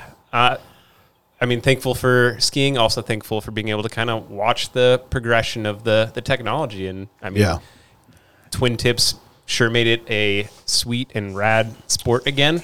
It made it cool and to really, go back to skiing because as I grew up skiing as a young guy, and I had the little skinny skis, and it was difficult on the POW days, and then snowboarding came, and I went to snowboarding, and then the skis got so cool, I want to go back to skiing. Yep. Because it's like, man, now there's so many cool things that you could do with the skis, the skins and the different clips and like you said, the both edges, and man. Yeah, I'm just saying. I'm just looking at this picture right here. So I grew up skiing as well, but just like everybody else, back in our days, we didn't have double tip skis.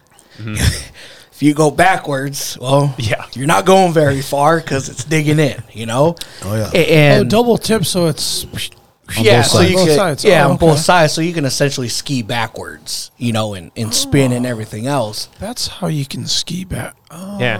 okay. Certainly- And back in the day, so to speak, this might have been going on to a certain extent, but it wasn't as prevalent. And I don't know what the word is, but the way it is right now. Popular? Popular, Yeah. as it is right now, and just to see how much the sport has progressed And advanced. in that in that short time frame. Because if you think about it, it's not a long No. time frame. It's been short. Yeah, it has, like it's just 50, kind of mind 20 years. blowing to see it happening. But it also has gotten expensive. It's expensive. It's Yeah. not cheap. Because I remember back in the day, we would Isn't go hit everything Alyeska all expensive? day for $25. Yeah. Yeah, lift Now, tickets what and is all it that. now? Well, I mean, 90? it's even gotten. I think it surpassed triple digits. This past year, it's gotten more expensive. Yeah. And in my lifetime, I've definitely watched it get more expensive in Colorado. I grew up, show up and there was a beginner lift that was free.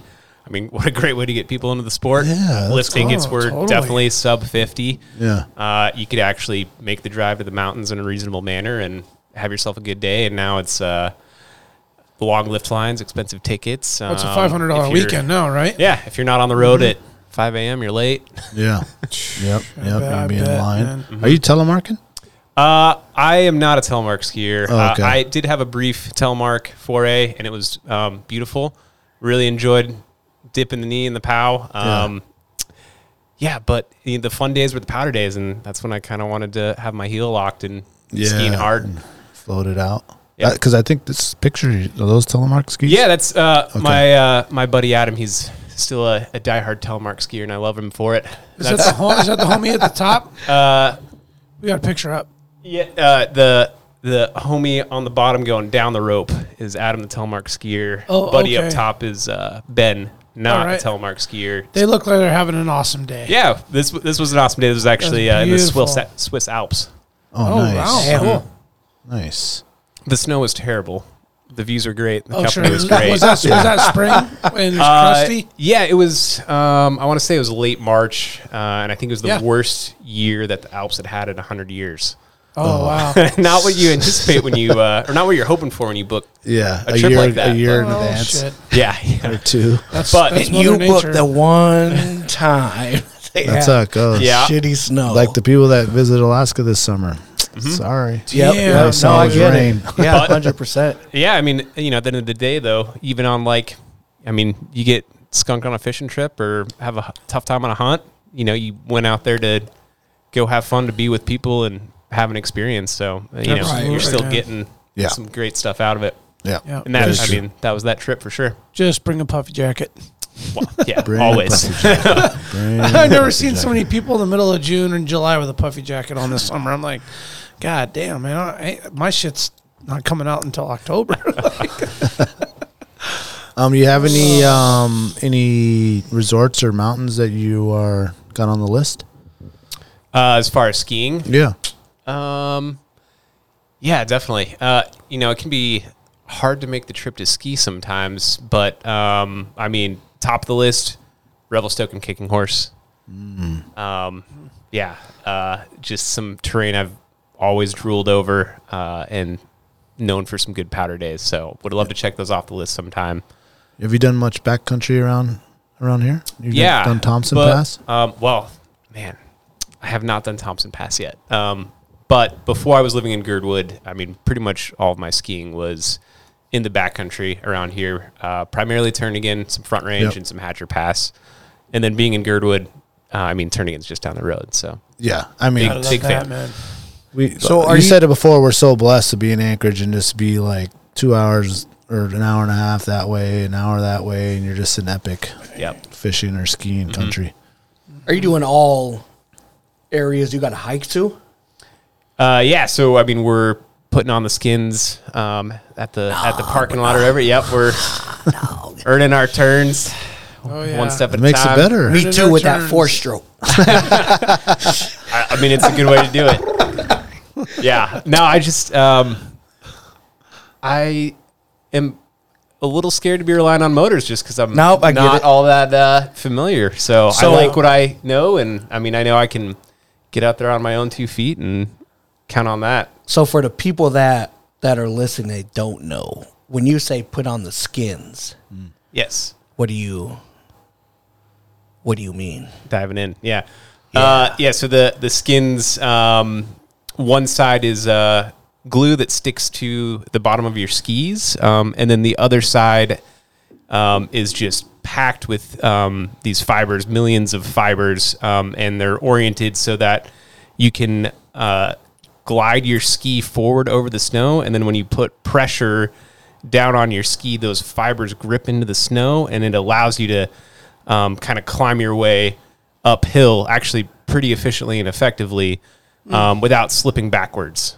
So it's then like you're not It's against the grain. It absolutely. That's a Yeah. great way to put it. Yep. okay. There's a good picture there of different okay. types of the skins that Yeah. you could And put those on. and those bite the ice and snow. Not ice can be a challenge, but edges, and then there's little things called ski crampons that give you a little extra Sure. grip. Yeah. But in the right conditions, they're amazing. And no- another place that the sport's really progressed for getting people out there. Yeah. And those will let you Slide forward, but slide not back. like cross country Yeah, it's to a certain extent. pretty similar. Yeah. Got it. Got it. Yep. And then at the top you rip those off your skis, put them in your pack, get Right. ready to go down and have a hoot and do it again. Do they like roll up? Are they like a roll and then you? Yeah, you fold them on top of each other. People roll them up, but in Okay. general, they condense down to an Nalgene size. Maybe some are get a little bit smaller. Oh, okay. When they're all rolled up, it'll be about like that. Yeah, Okay, and that's one side. That's just one ski, or both of them together. I would say you could get both of them rolled down to about the size of a Nalgene. Oh, okay. Okay, Maybe even that's smaller. That's what that ski skins thing means. Yeah, Yeah. I was just trying to act like I knew It- when people talk about yeah, those skins. I know those, very handy those things. I'm like, not intuitive, Yeah. not intuitive, and Now my head is like, I'm not an expert, get it but now. I do think it actually came from using animal skin. I bet. And, Yeah, hide. yeah, exactly. And I do think that was kind of like the early evolution. Huh. I didn't know that. Makes If sense. I'm wrong, Somebody had to- shout at me in Makes the sense, comments. though. But oh hey, Yeah. we 'Cause like I'd love to know. It's cool. Yeah, I mean, it's you know what? It sounded very factual, and I believe you. So if I believe you, the listeners need to believe you. So Source where's cited. your favorite? Where do we find you? Where's your favorite area? His backyard. I'll go turning and pass. Yeah. Yeah. Yeah. I mean, I love my backyard. I mean, that's okay. Weekday, Right. Right. Yeah. Alyeska. Nice. Yeah. Weekends, assuming the Weekend. conditions are appropriate to be out. So on the weekend when I'm driving to Seward, Yep. Left side of the highway. yeah, you're the you'll one see Somewhere in the You're middle the there. one up there with the skins just on Oh, his yeah. way up there. He's like, yeah, I don't trust a motor. And I'm just I don't like, know why. God, I can make money Yep. hauling these guys up this hill. 2 hours up, 5 minutes down. Yep. Pretty much. Well, it's really cool that they designate that side non-motorized for guys to go skiing. I mean, there's so many. That's such a big sport here. That's such a big thing that people do, and it's a great way to get out there fairly cheap.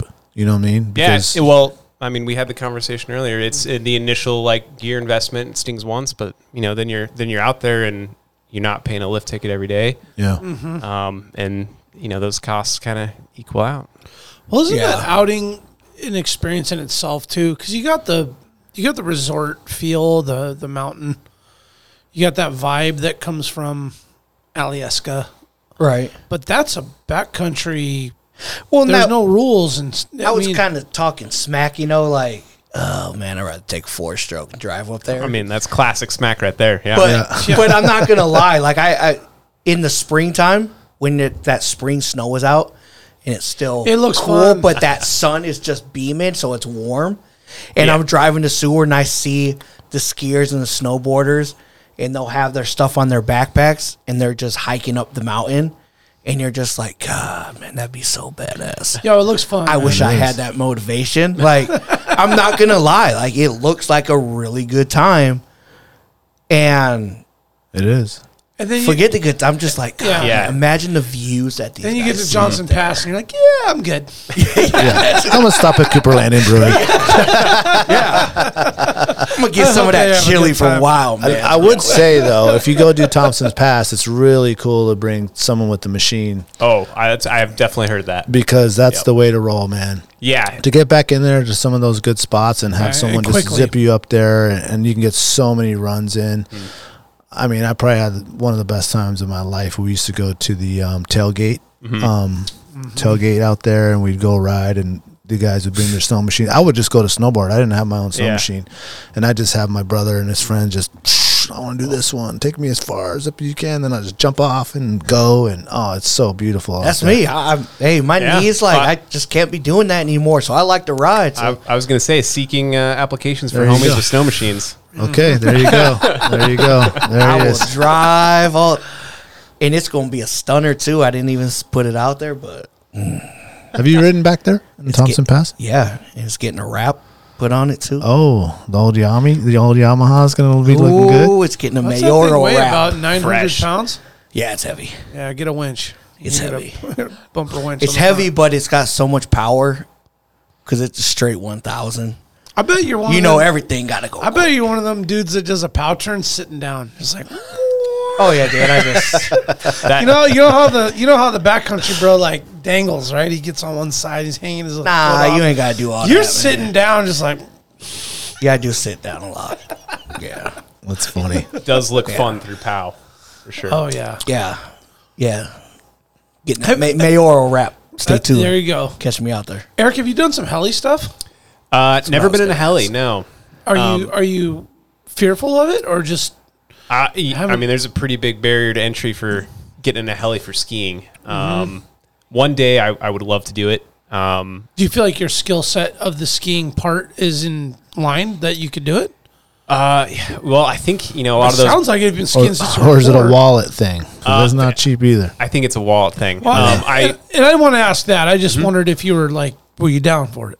Yeah, no, it would be a dream come true. Okay. I feel like I could have a good time on some pretty sweet terrain. Yeah, hopefully with a group that was interested in some similar lines. Okay. One day would love to make that happen. Yeah, we gotta- and cat It is skiing is another expensive. thing I It's want to do expensive too. as- Cat Okay. skiing? Yeah. Yeah. Yeah. I feel like you get kind of two different. I mean, and this is just my consumption of ski videos and whatnot. I mean, in the heli, it seems like you get access to a lot of the big, picturesque, long, steep descents, which is, I mean, so cool. And then I think the flip side for a lot of the cat skiing is you get access to a lot of steeper, like treed terrain and Yeah. deep snow. So to me, they're almost like two potentially different worlds. At least that's Yeah. what I've built up in my mind. Yeah. And I want to experience both. There's almost Nice. there's almost like 4. There's almost the skins way. There's the snow machine way. There's actually 5. There's resort way, Yeah. heli way, and then the track, the cat way. Yeah, a lot of Emily, good ways. Do you know Care of Brooke? this guy. Do you know Brooke? She lives in Girdwood. Shiny. I know of her. Okay. Everyone does. I've met her a couple times. Yeah, Oh, she's a legendary. legend. Yeah. Yeah. I did listen to the podcast with her on. Oh, did Yeah. you? For sure. She's great. awesome. Damn, poor thing had to she's go drive badass. home in like the most epic fucking snowstorm too. From here. Yeah. Happens. I remember texting her like, "Did you make it?" She's like, "I made it." She Stormship Troopers or some shit or Star Wars or something. Yeah. With, Oh, like, yeah. Totally. Yep. Don't even think about putting the brights on. oh yeah, no, you just blind yourself. Yeah, no, she's living the life, man. Shout out to Shiny. She's doing good out there.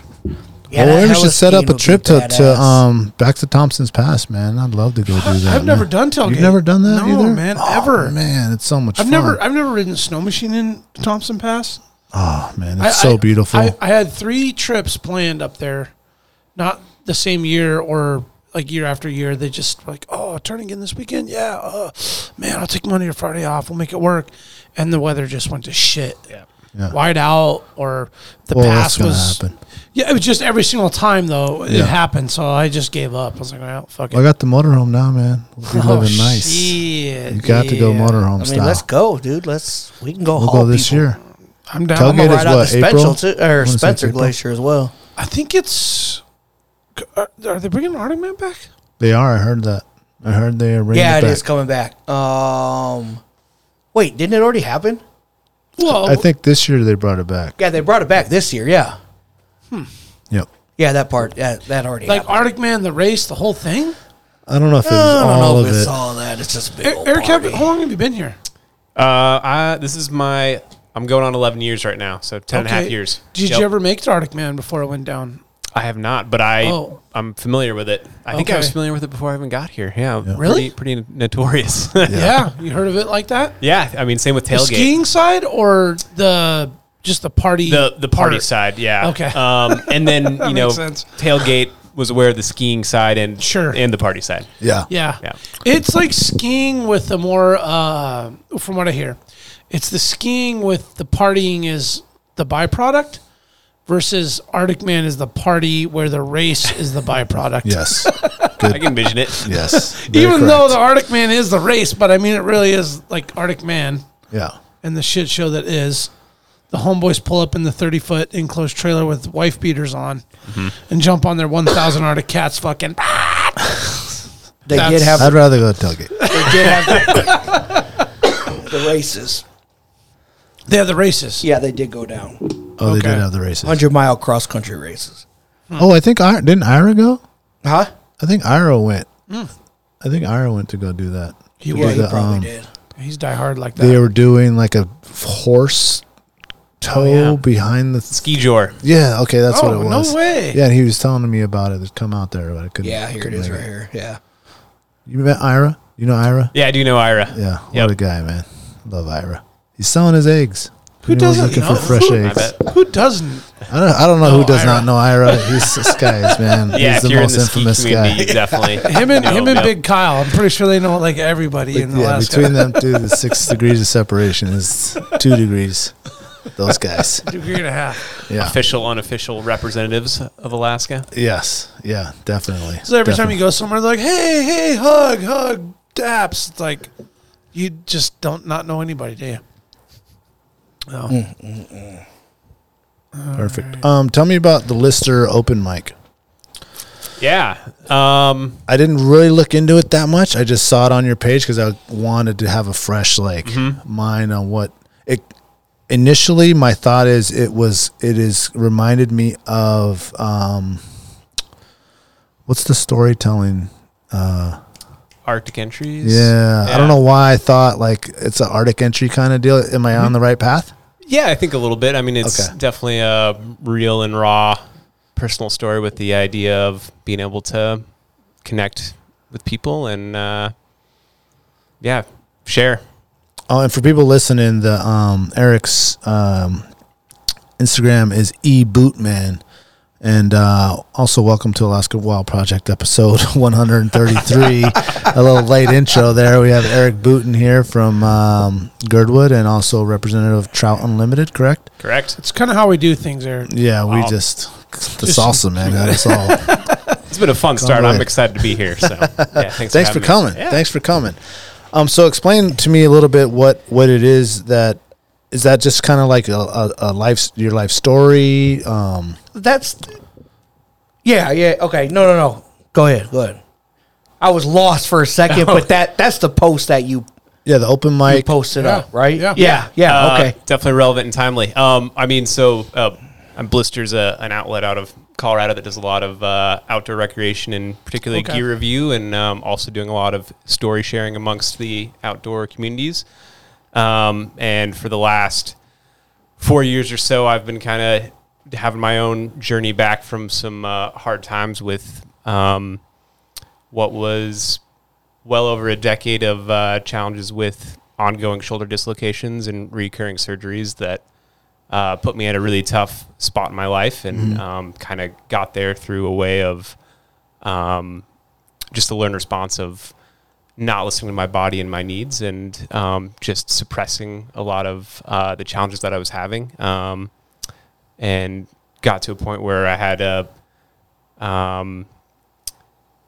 injury to what was at the time my good shoulder after having 4 shoulder surgeries and dozens of dislocations on my left shoulder. And that kind of tore me down really hard because I was putting a lot of eggs in the basket about having one good shoulder. And Yeah. here I was facing a nightmare, which I mean, at the time was my biggest fear was hurting my right shoulder.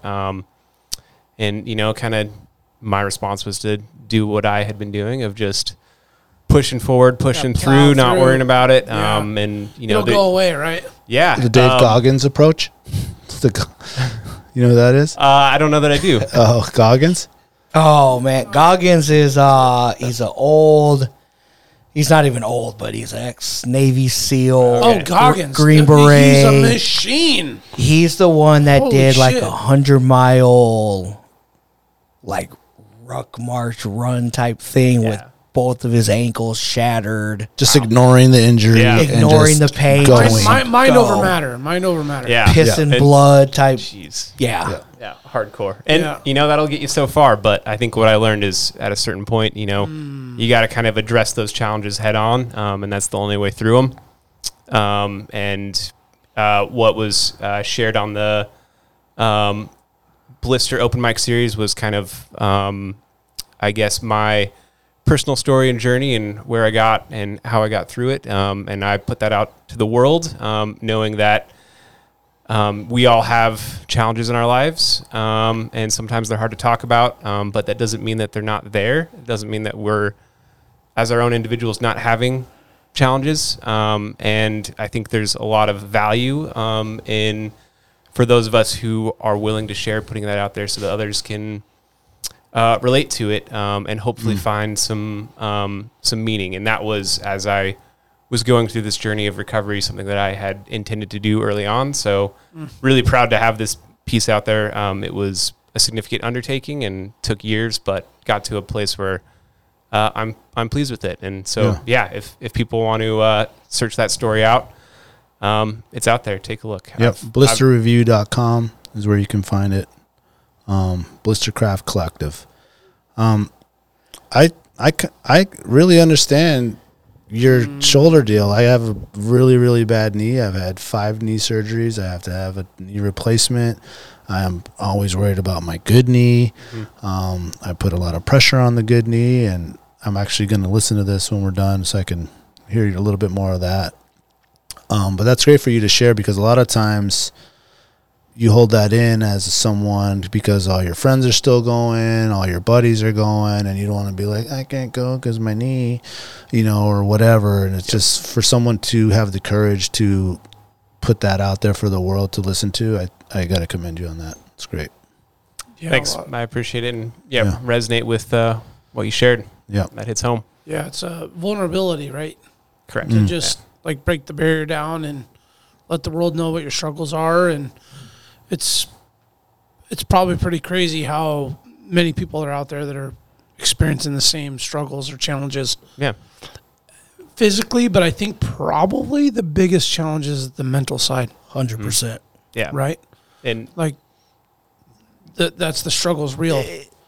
Yeah, because I'm sure you Talk know. about mind over matter, right? Well, the mind is what makes the decision and the choice, right? Yeah, and I'm sure Eric knows as well as a lot of other people, but like, just in general, the body has a high tolerance for pain. Sure. Like, I'll take myself for example. Like, I live in pain every day of the week. Same. It's just a fact of life. It's what I've been through. It's the lifestyle that I live and I put my body through, But, and it's not to say that someone's weak-minded, right? But your mind can only take it for so long before, I don't want to say like you lose your mind, but your brain in general just had enough of the constant pain 24/7. Where it gets weary, and weary and heavy. It turns into a mental thing. You get like grumpy about it, man. Right, and that's not the quality of life that you want. And you're like, fuck this. Like, I'm always in pain. Yeah. Everything hurts. I lay down, I hurt. I stand up, I hurt. I go to sleep, I hurt. there's a whole lot of weight with it. Yeah. Right. Yep. Yeah, that's the word. It carries a lot of weight just on you in general. So, yeah. Yeah. And then, your shoulder thing, if I remember, because that's what this is about. But if I remember correct, weren't you out of skiing for a while? Didn't you do something else? Or am I thinking of someone else? To like the knee or ankle or something like that? Yeah, I mean, all my time on the couch for skiing has pretty much been from my shoulder dislocations and surgeries. Okay. No, I thought maybe it was someone. I thought I saw a post about were you getting to the point where you would like? Can we talk about it a little bit? Yeah. Where your dislocations were, could you just pop them back out and then persevere through? And then would you even have multiples during one trip? Yeah. They started off with subluxations, just kind of quick in and out.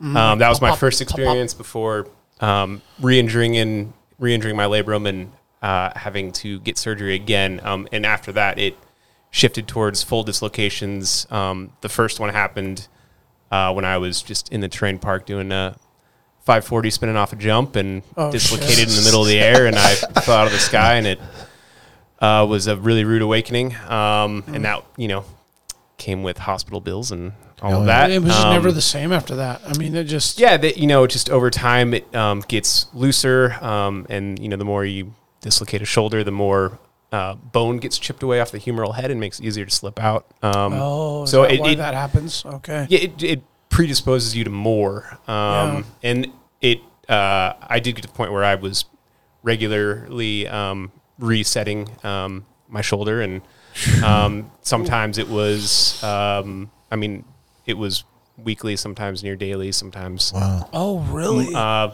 couple times, multiple times in a day. So let me... Like just doing normal things. Life things, sleeping, taking off shirts, putting on coats. So reaching for something. Was this a onset from an injury? Or 540, bro? Yeah, well, it wasn't until later on that I kind of, at least a doctor presumed that I have just kind of loose ligaments as it is. But the initial injury was, I ran varsity cross country in high school in my junior year in weightlifting class. I actually had a race that day and asked not to lift, and was told to lift anyways. And we were doing max outs, a military variation. On race day. Yeah, a military variation behind the neck. And, I got that weight up, and then the gravity kind of won and took the weight back for a little bit for me. And subluxed my shoulder, and that was kind of the initial injury to my left shoulder. And then it was just kind of picked up steam from there. Did you race that day? I did. Yeah. I had to ask because I already knew the answer. Because I guarantee you probably somebody or yourself figured out how to pop it back. Yeah. And well, I'm not going to race. I mean, I'm fucking varsity. Fortunately, those early ones were, they were like in and out on their own. But still, it was like, that was you paid for it later though with ice and. Yeah. And it was a new experience at that time, and that was kind of just dealt with it, ran. I mean, I think I complained about it a little bit, but early on it didn't feel like a big deal early on. For sure. Especially when I was... Well, when you can tell yourself, like, it hurts, but I'm fine. Yeah. And also, being 17, 18, doing skiing, mountain biking, like, injuries happen. Almost like getting a surgery was... that was normal. Sure. Yeah. No concerns about being back there. All you think about is rehab and getting back out. Yep. Back in 5 months. Yeah. It's like the injury is I'll be good as new. I'll be good as new. Yeah. Yeah. So how did that affect rowing? Yeah, I wanted to ask that. That's a good question. Let's see. So left turns only. I mean, a lot of this, the peak of my shoulder challenges were really when I was in college, and then carried on to an extent once I got into Alaska. At that point in time in college, I was mostly skiing and mountain biking as kind of like primary hobbies. And of course, there were some challenges at a certain point as far as continuing those activities while protecting my shoulders. And in the back of your mind all the time. Oh, for sure. And then at a certain point in college, I just needed a new, safer activity, and I'd already had a fly fishing rod and had a little bit of experience, but kind of dove into it then, and that's when I mean, pun intended, got hooked. And then when I was in Alaska, boat pretty much mandatory. And the fishing was opposite shoulder? It was opposite shoulder at the time. Yeah. Good shoulder, I should say. Yeah. I mean, since then I've, had to deal with rehabbing the casting arm. But, right. Thanks to some people with some skills and experience helped show me some improvements on my casting, and got into the switch rod, spay rods, which helped quite a bit. Nice. As far as two-hand, is that was? Yeah. Spay. Yeah. It allows you Yeah. to, you don't have to go as kind of like back. It's all more in front of you. But as far as getting into rowing, I mean, being up here, certainly wanted to get in a boat and get on the water. And I picked up rafting kind of at a point where my shoulders were feeling good, and it was before my right shoulder injury. And in general, I can row with confidence. You're doing all the activities in front of you, and it's kind of like in that same sort of safe box. As far as kayak paddling, you're kind of reaching out, you're extending, you're exerting pressure on those outer limits. Yeah. So I don't have comfort in those sorts of paddle sports, but I'm pretty comfortable to be on the oars all day. And actually, the summers where I've been out on the oars a lot, I think have really helped strengthen and also add confidence. And being able to get out there and do that activity successfully without problem. I mean, that also was definitely some positive feedback in It boosts you up, doesn't it? For sure. Yeah. You made a good point. I didn't think about that. When you're kayaking, it's a whole different motion on the side to side versus that traditional oar. It is all just right in front of you. Yep. Yeah. Makes sense. Yeah, you're kind of rotating. You're just this is the main motion, or this is the main motion, instead of versus pack raft or something. You're going to be doing a lot more of this, I would love to get into the pack raft game, but unfortunately, it's not the right stroke for me. But that's okay. So I'm doing some fun stuff. So to bring it full circle, so the issue is still there. It's not like a something that's been corrected by surgery or anything. Like it can still happen at any given moment. Yeah. Well, at this point, I like to think that the issues have been solved. It took 4 shoulder surgeries to get the right one for my left shoulder. Gotcha. My right one, I got a little bit more aggressive surgery to help really lock the joint down. And I, at this point, I have developed good confidence in that, which is personally very reassuring. I mean, after what I've experienced, there's still the mental game of knowing that, I had the feedback of it can happen again. And that, can be a challenge too, but I'm also trying very hard to navigate my adventures and experiences, and keeping that in mind, but not letting me hold that back, or not letting that hold me back. Gotcha. That makes right. So, and choosing the activities that are going to be appropriate for whatever so it's not elements or issues you have. Like me, I don't play soccer no more. I don't snowboard anymore. I would love to, but now I don't. Now I play hockey. It's less on my knee. I ride the bike. I do things like that. That's just different. You can still find passion and love and fun and so many different activities that, of course, soccer and snowboarding, I loved it. I did it my whole life until at one point I was like, I cannot do this anymore. Yeah, I guess that's where I was kind of leading towards. Is it's not that you can't pack raft, because I'm sure you have the capabilities. Awesome. It's more of your limitation. You don't want to. Why put yourself at risk, right? Yeah, the risk isn't worth the reward in having an issue reoccur itself or show its face again. Yeah. So exactly. that makes total sense. Yeah, knowing that you're kind of going further into the realm of having that exposure to more potential risk. Got it. Again. Yep. Okay. Good point. Well, and the tolerance level is as you've gotten a little bit older, still a very handsome, young-looking man, but as you get older, spoken for, ladies. As you get older, it just you not just living think with him about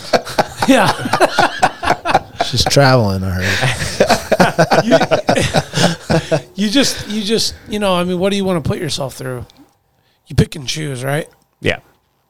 There's you'll do a turn again trip. You'll do some things where you're like, all right, I'm willing to, embrace the suck after this trip and what it brings, body, pain, mental. But do you want to ever put yourself to that next level of the shit where you've been? There's muscle memories for a reason, right? Yeah, man. I'm not throwing on the snowboard and going 80 off South Face trying to hit a 780, dude. I'm not. I know you do it on your last day, right? But you're not trying to do it and then try to go to work tomorrow, right? Yeah, no. Everyone's got to go to work tomorrow. Exactly, man. Yeah. No, let's take a quick break, and we're gonna get back into the Trout Unlimited stuff and all that other cool stuff that you got going on there. Back to the salsa. Haven't gone to that. Back to the salsa, yeah. Salsa, bro. Yeah, you got 2 minutes and 30 seconds. Big Ray's, the Alaskan outfitter, committed to outfitting Alaskans across the state since 1947. Whether you're a recreator, parent, guide, or corporate buyer, Big Ray's has the gear you need tailored for Alaska's harsh conditions. At Big Ray's, you'll find brands like Carhartt, Grundens, Darn Tough, FXD, Okiwear, and more. Big Ray's is your one-stop shop for both outdoor gear and rugged work attire. Check out their new exclusive line of durable but affordable waders, inspired by and named after the majestic Aralik River in remote western Alaska. The Aralik wader was designed by Alaskans and proven for the diverse waters of the last frontier. Visit Big Ray's at any of their 5 locations statewide, 2 in Anchorage, 2 in Fairbanks, 1 in Kodiak, or check them out online at bigrays.com. Tailored Restoration, helping Alaskans turn disasters into new beginnings since 1972. Their 24-hour services include fire, water, mold, post-emergency cleaning, and repairs. Tailored built its reputation with years of committed and reliable service to the community with innovative restoration and home remodeling. When you have an unexpected home issue at the most improbable time, Tailored has an emergency response number with trained professionals available to help you anytime, day or night. Tailored Restoration has locations to serve you in Anchorage, Eagle River, Mat-Su, or Fairbanks. Give them a call at 907-344-1239 or make an appointment today at tailoredrestorationalaska.com. Total Truck, Alaska's premier supplier for custom automotive accessories and overlander products. If you want to customize your vehicle, talk to the team at Total Truck, where you'll find their expertise along with top brands such as ARE, RSI Smart Caps, Goose Gear, iCamper, Frontrunner, Rigid Lights, Rhino Lining bed liners, and everything you need to outfit your truck or SUV. Want to turn your truck into a sleeping option? They have rooftop tents, custom camping equipment, electronics, and solar energy packages to keep you powered up deep in the backcountry. Stop by their store location on Dowling between the new and old Seward Highway, or check them out at TotalTruckAK.com. I want to say a quick thank you to a lot of the companies that recently have reached out to us to send us some gear. I want to say Alaska Gear Labs, obviously Sagebrush, Wrangle, Big Rays, some of these other local companies that are sending us stuff to use and test out. What's up with that camera bag, though? That thing's legit, isn't it? Oh, my God, dude. It's that is so cool. I was just on their website today because I want a smaller. I did buy the Cavern, the biggest one he had, but I want like a smaller one that's more like a 3-dayer. Size? That's duffel, the duffel, but more like a 3-dayer versus the 10-dayer. Have you seen any of Sagebrush Dry? I have borrowed a bag once. I loved it. Really? I've back in the Sportsman Show days at the Sullivan Arena. Yeah, we definitely go drool over those. Oh, man, don't have it in the lineup now, but I mean, I need to change that. It is amazing, especially with that rafting game. Yeah. Yep. Yeah. Big time. Even if throwing stuff in the back of the pickup, or do you have a pickup? Yeah. Yeah. And I have a cap in it. Oh, leaks. yeah. They're not sealed tight. But the rest, I mean, there's a lot of other good bags. I mean, Watershed and makes some really good stuff, and even Cabela's, and there's Uncle plenty of Mike's, other ones. But to get something that's locally made and just stand behind their product, it's just, and I beat that bag up, man. I beat that bag up, and it's just holding strong and true.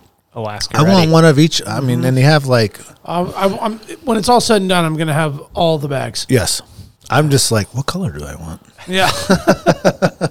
I like the bright options. I like the yellows. I like the reds. I like the blues and the greens. The greens are obviously, kind of go with everything, but I like the bright stuff, man. I like to, when I drop stuff on a beach, whether it's, a hunt, a float, a fishing trip, I like to know what my shit is.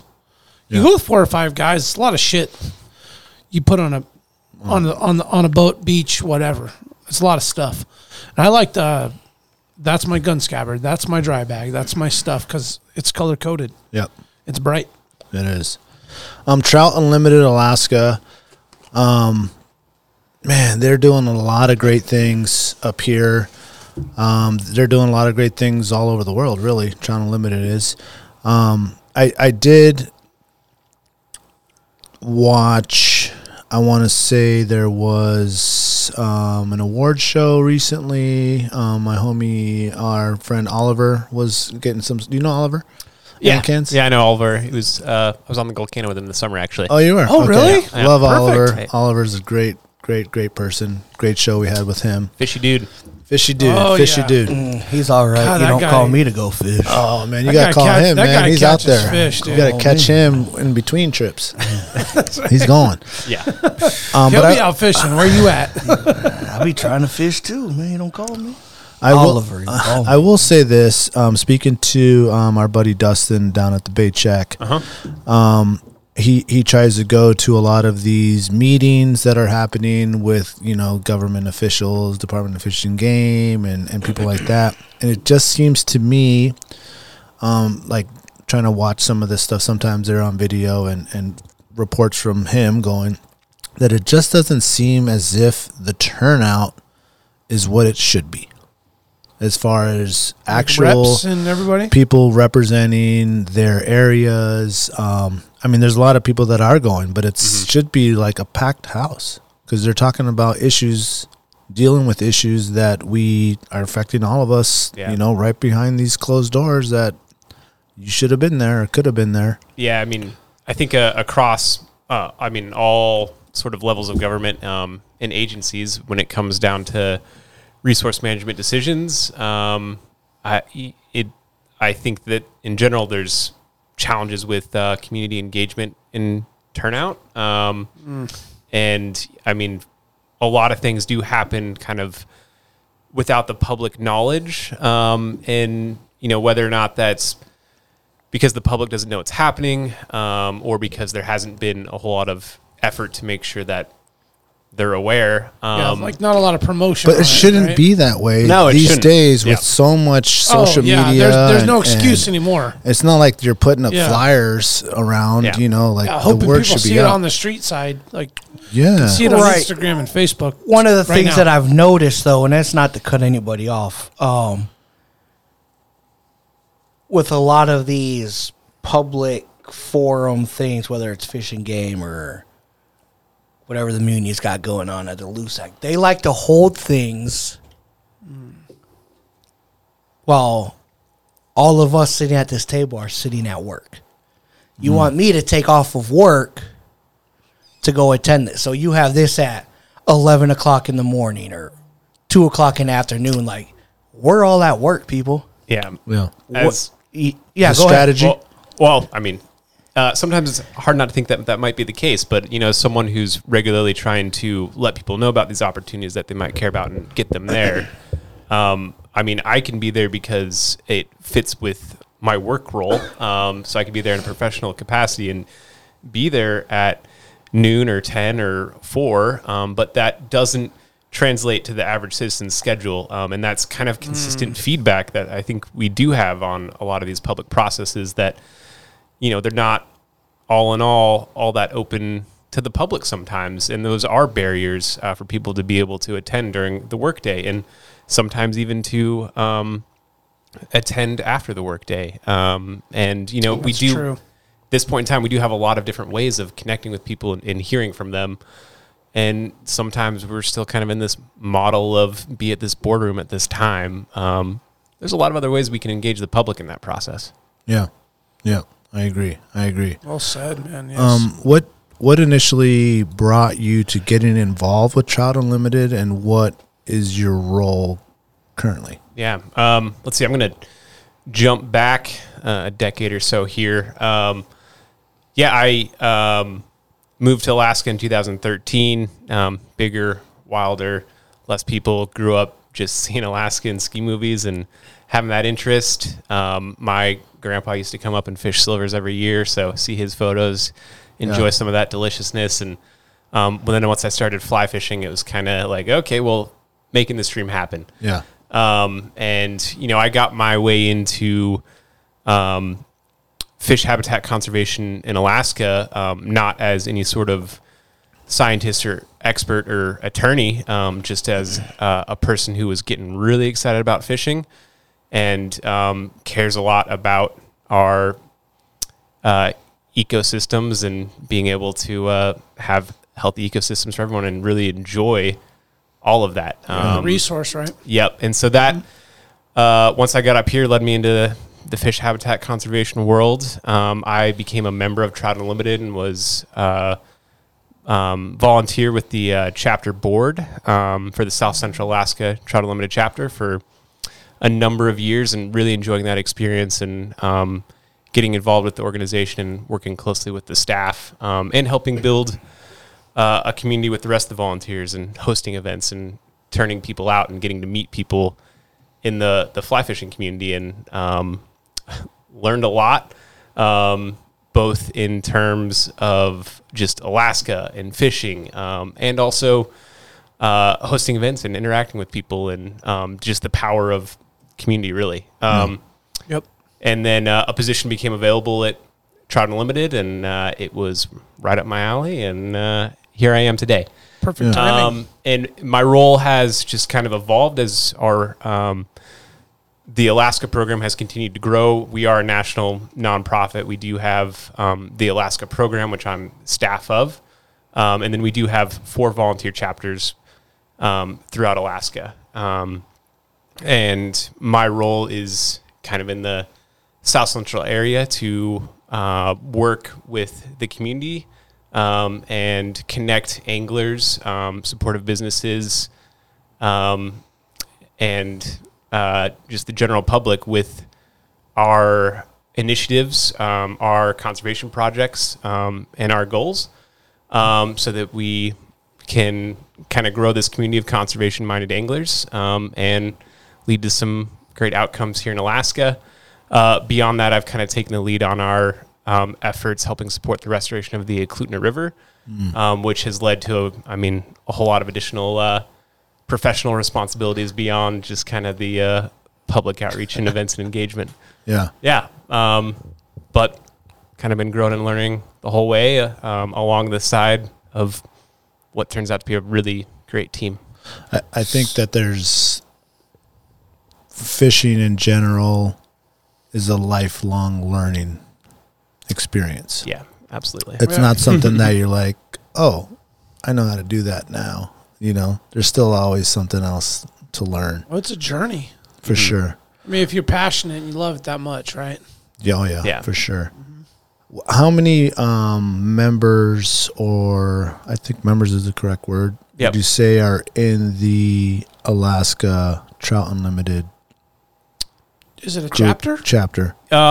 Yeah, so we have the Alaska program, and then we do have 4 volunteer chapters, one in South Central, one on the Kenai, one in Fairbanks, one in the Tongass area. Southeast? I don't know our exact number off the top of my head, but it's What's like an average? I mean, couple thousand? more than a couple thousand, yeah. Oh, that's great. A good chunk of which is in the South Central area. Oh, yeah, sure. Yeah. What are some of the pros of becoming a member and being involved with the Trout Unlimited?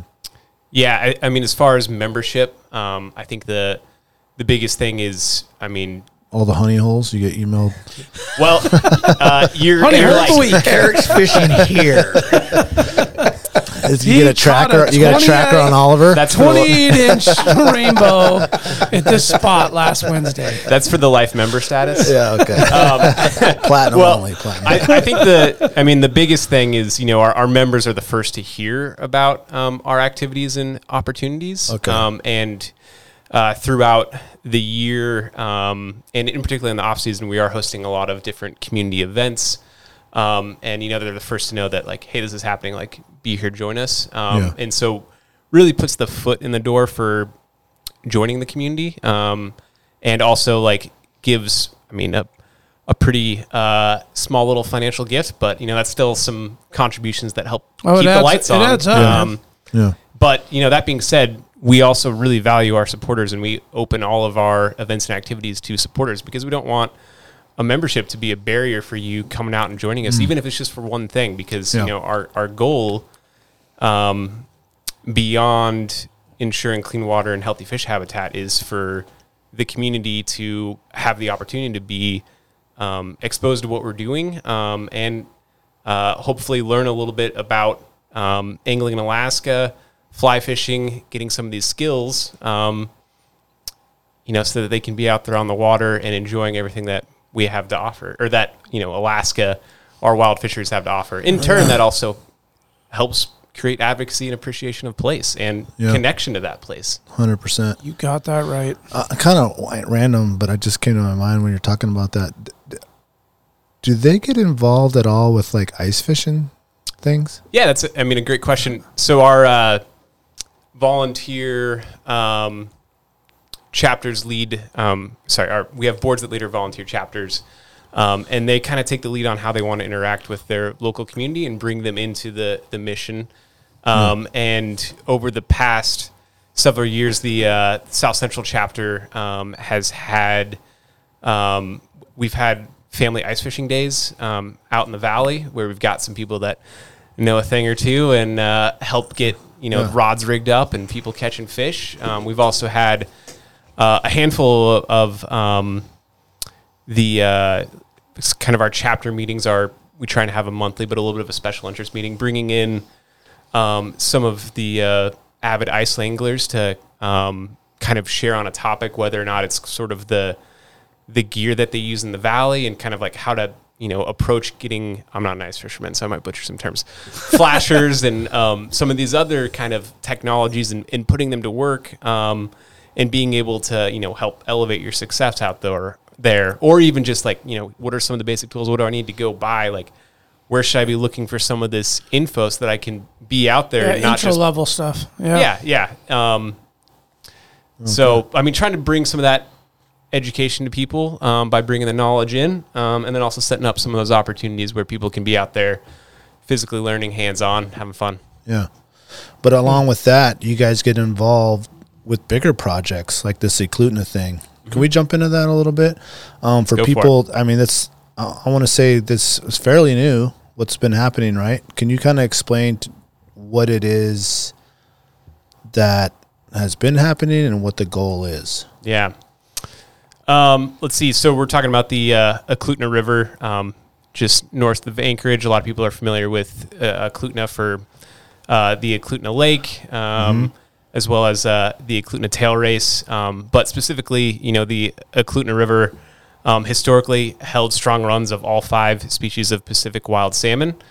And it has been in the news more recently because in 2018, there was an abandoned dam that had been there for, off the top of my head, since it was built in 1929 and rendered useless in 1955, and since then had been left to block fish passage. And this was around the time that kind of the effort to remove a lot of these quote-unquote deadbeat dams was really taking off. And so it was an opportunity to rip out this 60-foot dam that had been taking what is like a 22-mile watershed, narrowing it down to only like 7 or 8 miles of habitat for these fish, and I mean, causing a significant blow to the fishery. And so that was just a really big celebratory moment to have this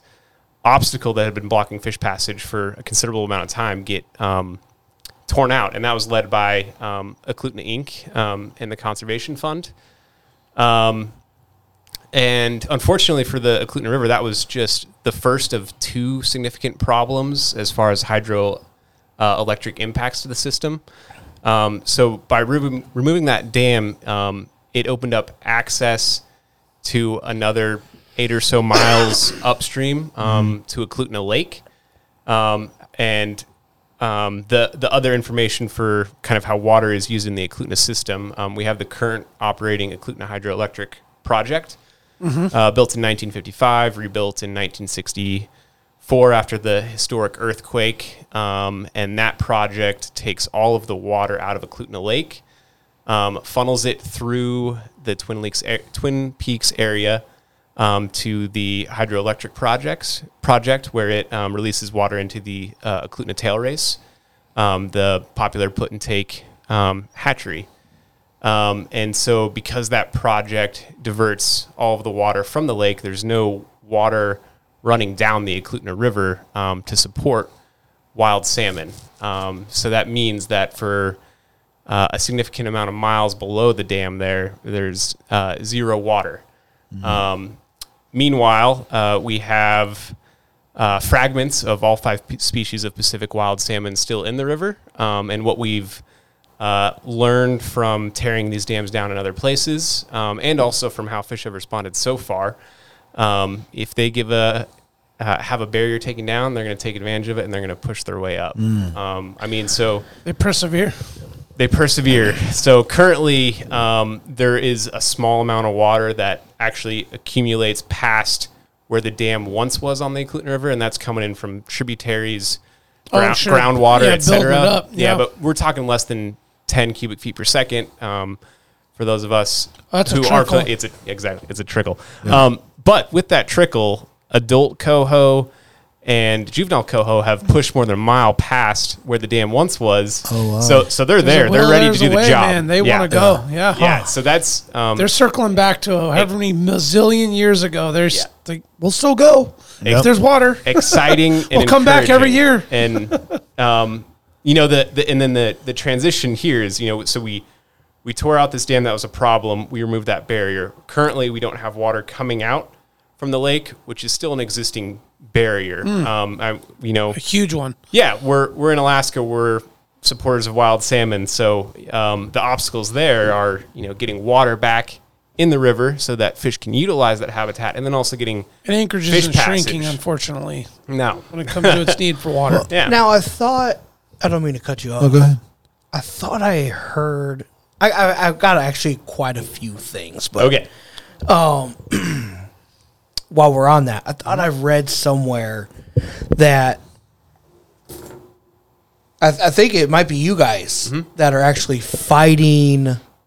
I use fighting as loosely. Yeah. Advocating to divert water away from the Twin Peaks area, a small portion, mind you. Yeah. To push water back into the Eklutna River to repopulate that. Or give those fish water that they need to do what fish do. Right. Yeah. So circling. How is that going? Yep. So circling back, the no water is being released. There's no fish passage. Those are the primary concerns. The Eklutna hydroelectric project is currently going through their legally required mitigation process, where they're obligated to make up for their impact to fish, wildlife, and their habitat. And so for Trout Unlimited, we're working closely with Native Village of Eklutna and others, and our goal is to have water return to the Eklutna River, flowing in a natural hydrograph like it would naturally at a level that will allow the fish to make it up to the dam and access that habitat, as well as get fish passage in there so that the sockeye fishery can be restored, and so that the fish can access all that great habitat in the lake and beyond. So, we're working our way through that process right now. 2021, 2022 were the field studies where the data was kind of being collected to consider all of the big questions, including, how much water, if we turn this much water, how much habitat is available, et cetera, to start thinking in, terms of what needs to be done. And currently all of that info has been being reviewed, and alternatives are being proposed by members of the technical working group, which includes state and federal agencies, the utility companies, municipality, and then Trout Unlimited and others are included in that process. So they're as actually chewing on it. They want to actually see it happen too. Yep. And now there are varying takes as far as what needs to happen. There's a whole lot of people. That everybody's smarter than everybody, right? Well, there's a lot of clear expectation that the fish need water and fish passage, and then there's some different interests in kind of not meeting that goal. So there are some challenges where we do. And I'm sure everybody has a valid argument in the whole thing. Yeah, it sounds like a simple process. In actuality, there's a whole lot that goes into it. And I do need to take a step back as far as the water use. So all the water is diverted out of Eklutna Lake. 90% of that goes through the Eklutna Hydroelectric Power Project, creates about 3 to 5% of electricity. So nearly all the water for a small amount of electricity. And then the other 10% of that water does go through the AWU system and provide nearly all of Anchorage's drinking water. Yeah. And that is, a use of water that is clearly imperative. Yeah. But being able to have a small percentage of water to return wild salmon is a pretty agreeable ask. I'm kind of curious about this. It doesn't seem like it has to be that much. What, water to go back to the river? For the fish? Well, yeah, I'm curious about this electric dam that's up there, the hydroelectric dam. If we only need 10% to drink. We just spent how many billions of dollars to build this state-of-the-art power plant off of the Glen Highway. So how much... I'm sure you don't know the technical details, and I don't mean that in an insulting way, but how much power is the hydroelectric dam putting out versus how much power this massive... We have two monstrosities of power plants between, I guess they're all true gas electric now, but the Glen and then the South Anchorage one, that one's a behemoth. So... come on, guys. Yeah. Well, what is the main opposition to this? In general, I've been for the last, 6 years of my professional career talking to the public about this and making sure it's on their radar. And there's a whole lot of excitement. And at the end of the day, this, is a opportunity that could be a really good, feel good, doing something for returning, a wild salmon stream and bringing it back online, and having a storybook ending. And that's the public perspective. That's what a lot of anglers, a lot of organizations are seeing.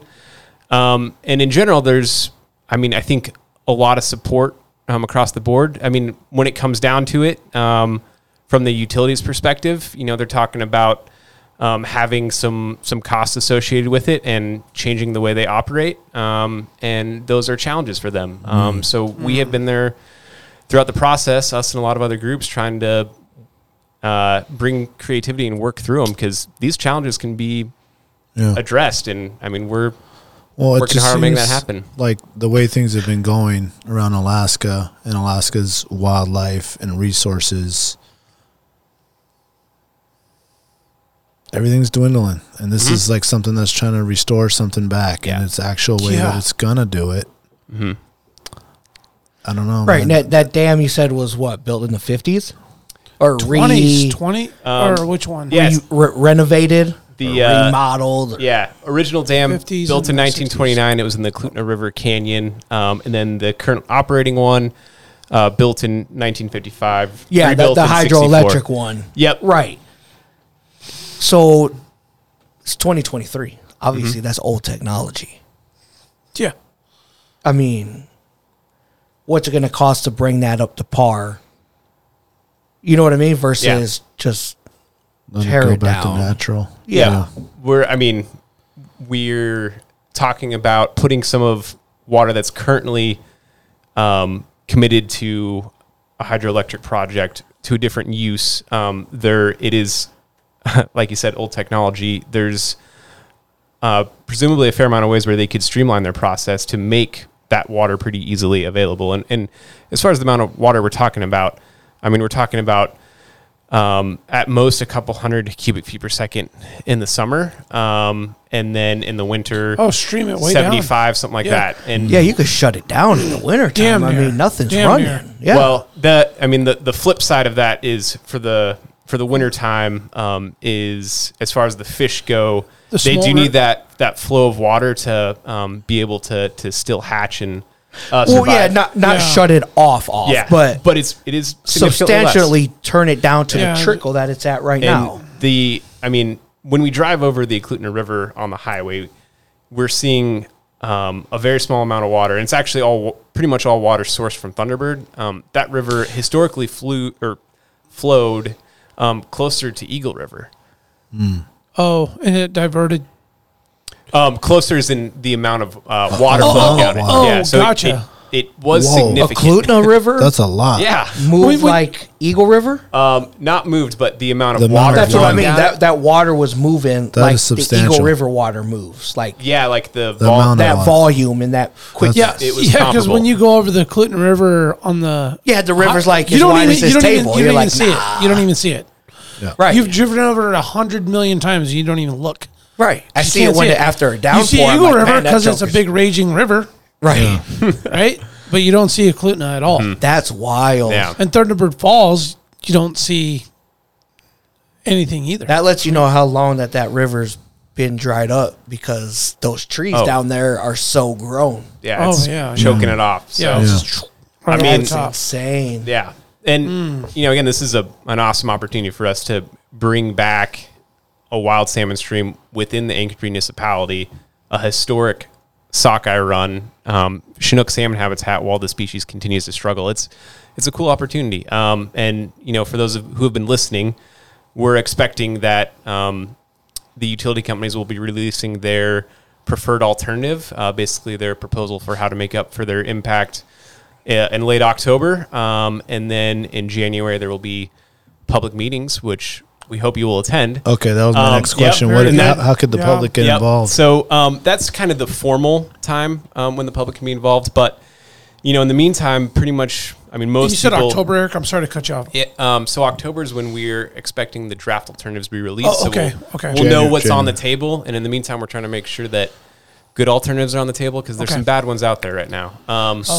And then come January is when there's going to be public meetings, come up to the mic or submit your comment, and those will be extremely important times. But in the meantime, 11 a.m.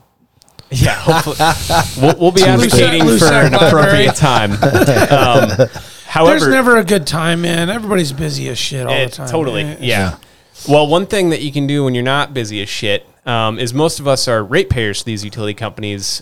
Their boards are part of the decision-making process. Yeah. So you can drop them a line and let them know, that you support returning water and fish passage. And on TU social media, we do have a direct action link that will send that message who runs to. that power plant Awesome. back there? Yeah, good question. Operated by Chugach Electric Association, Matanuska Electric Association, and then the Anchorage municipality still does have a share in it from the Municipal Light and Power Days. Okay. So you might not know the answer, and I'm just going to ask it in general. Yeah. What's the stance as far as the Eklutna tribe area goes? Yeah. Where are they at on this? Yeah. Because I'm assuming that they're big stakeholders in this one way or another. Absolutely. Yeah, this has been a Good significant question, impact Eric. on Good their question. namesake river and severely impacted their ability to practice subsistence and pass on a lot of their cultural knowledge. So for them, while many of us haven't been familiar with this or familiar with this issue, they've been living and breathing this for a very long time, and they have many generations. Yeah, that haven't even seen water flowing down the entire river. So they have put forth a vision statement, and that includes water flowing out of the dam and fish passage. The primary goal is being able to ensure that all 5 species, including sockeye salmon, can return. And that'd be so cool. It makes sense. Yeah. I mean, I'm not that guy, but I mean, it's the Clutina tribe that's back there. It's kind of their river. Yeah. It's kind of it's 100% their land. Yeah. Yeah. One of those things like, hey, we own this area right here, right? This is part of our tribal land area. Like, this is what we're going to do. This is what we want. I can't help but this is an ignorant question. What was the trade-off? I mean, are they getting some sort of funds from the electric? Kickback. Are they getting some sort of? No. These impacts were made without them being consulted. Both of them. Yeah, this was pre-statehood. So on the record, there is no financial gain whatsoever to them for. I mean, I can't comment for them, but as far as I'm aware, there's none. And for them, this is just that's a good answer. Long-term problem that they're ready to see solutions to. And in the meantime, they do have a significant amount of land that has been made readily available for various projects and developments for our communities. Yeah.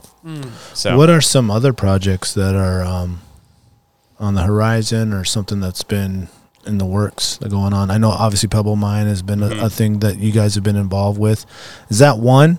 Is that done? Or is it still like? Yeah, that's a good question. I heard it was done. I know, but then it's still like. Yeah, well, you have something like that that's worth a lot of money. Then they're gonna keep trying. The wolves are put still a lot of money into it. Yeah. It's not going to be done until there's some sort of act in which those mining claims are retired and not accessible for mining. So that's the future site. Meanwhile, the governor there got to be a deadbeat dam. Yeah. Exactly. Yeah. They're not quite deadbeat yet. Yeah. I mean, so there's still interest from the Pebble project to have ways to be able to access that. Then the governor has his lawsuit against the EPA's action. I mean, if we zoom back to when I first got involved with this in Alaska, I think we would be elated that we got to this point, that we were able to get a veto in place on the project. At that given time, so much opposition, right? Yeah, and at that point in time, it seemed like it was, we were David against Goliath, and there was a lot of people that didn't think it could be done, and we made that happen, and we should continue to be proud and pleased. But yeah, you got to do a little bit more defense to make sure that it's not. Got to put your foot on the jugular, right? Like finish them off. Innuendo for kill shot or final nail in the coffin or kick it over the goal line or finish it. Full tap out. And this is like, at this point though, we are going into like overtime. We're close. Yeah. So that's great. Well, I mean, how does that mining claim back there? How does that get retired? You know what I mean? Or is this a 50-year choke battle? out its money? Another finishing. Or does it not get retired until that claim owner's like, in it? Yeah, whatever. There's got to be some folks that are like bottomless, pockets. They're right. Of course. Right. So this could be like a 25-year fight. Well, whenever there's someone who thinks there's some money to be made, they're going to keep going. There's endless amounts of money to throw at it. Right. Yeah. But there is like a threshold, man. Yeah, and I mean, at some point, the armchair attorney in me would say something along the lines of shifting those mining claims into another use of the land, likely through an act of, I would guess, Congress. So something other than mining claims. Other things have been tossed around, like fisheries reserves and something like that. So Gotcha. Okay. Got it. I read an article today on Alaska Public Media. It was discussing. You have time to read? Yeah, man, I do. I read every day. River oxygen levels that seem to be getting choked out because of hatchery fish joining wild rivers and actually increasing the amount of fish that are in there, that obviously decreasing the amount of oxygen Available. in the river. Did you read that article? I think I read that yesterday. Yeah, it might have been yesterday. I haven't read that article, no. I'm familiar with that potential, though. Yeah. Yeah. What is there a stance that, I mean, what is, in basic, what is the stance of Trout Unlimited's idea with hatchery and that stuff? That's it. That's a good question. Most of our Alaska work to this point has been focused on maintaining healthy habitat. At this point, we've shifted to doing a lot of restoration of habitat that's been degraded. And we do have, work throughout the country. And so we're kind of learning and evolving from that work as well. In Alaska, we haven't done a whole lot of diving into the hatchery issue. In other parts of the Pacific Northwest, we've dove in pretty deep, particularly in regards to wild steelhead and hatchery steelhead. And we are working in more into that fight down there. And we, I think, do have some interest to have some more conversations about what that looks like in Alaska as far as addressing some of those concerns. Yeah. Is it a thing where, like, don't spread ourselves too thin here, let's focus on some of these things first before we move to the next issue or whatever? Yeah, it's definitely somewhat of prioritization and capacity thing. And I mean, we can't take one step anywhere without uncovering something else that we'd love to dedicate our time to. You open up a can of worms, everything you touch, and just the way it. Yeah, and we're talking about a small organization with a small team and a state that's a third of the size of the rest of the U.S. We got a lot of great things going on here as far as like good, healthy watersheds. And then we do also have, a fair amount of concerns in the way of mega projects on the horizon, and also like small impacts that we can take care of to help bring habitat online. And, it's hard to approach a state like Alaska with some strategy. One of the things that we have done throughout the country is kind of prioritize the waters in which we're working on. So looking at the importance of some of these waters for ecological function, or for wild fisheries, or for economic reasons, and also places in which TU can have a role and be impactful. So that's something that we have been doing over the past few years. Like bite off like pieces you can chew on and do something with, versus take this on and you're just never going to dent anything, right? Having the highlighted spots of like, we can focus here and we know we can do work, as opposed to like, this is Alaska. What are we going to do here? Yeah. How do we not get sucked Narrow over it down there. Yeah. Well, my question is, it's a national organization. So why can't, and it might be an ignorant question. Not afraid to say that, man. Right. Take, I don't know, California, right? It's hot. They're running out of water anyways. So, hey, dude, like, your stuff is low on the priority level. So why don't we shift your resources, like your personnel? You can help research the oxygen levels of the river systems of mixing wild run and hatchery induced river systems, the mixture of the two. And let's combine our resources to tackle this. And then we'll help you with these as you figure out your state type thing. Yeah. I mean, I think, you get what I'm saying? I do. And correct me if I'm off in my answer, but, I think that each of these locations and rivers and watersheds that we're kind of prioritizing, those are important to the people in those communities, and then also the basis of clean water and life. And then, take that out to the next level for recreation economy, and then for those of us who want to go fiddle around with a fly rod in our hand. So it's important for all of us. I'm not discrediting, and I say that, but I'm not discrediting California. It just using that as an example of, hey, we could take one person from California, one person from Arizona. We're just picking one person out of each chapter.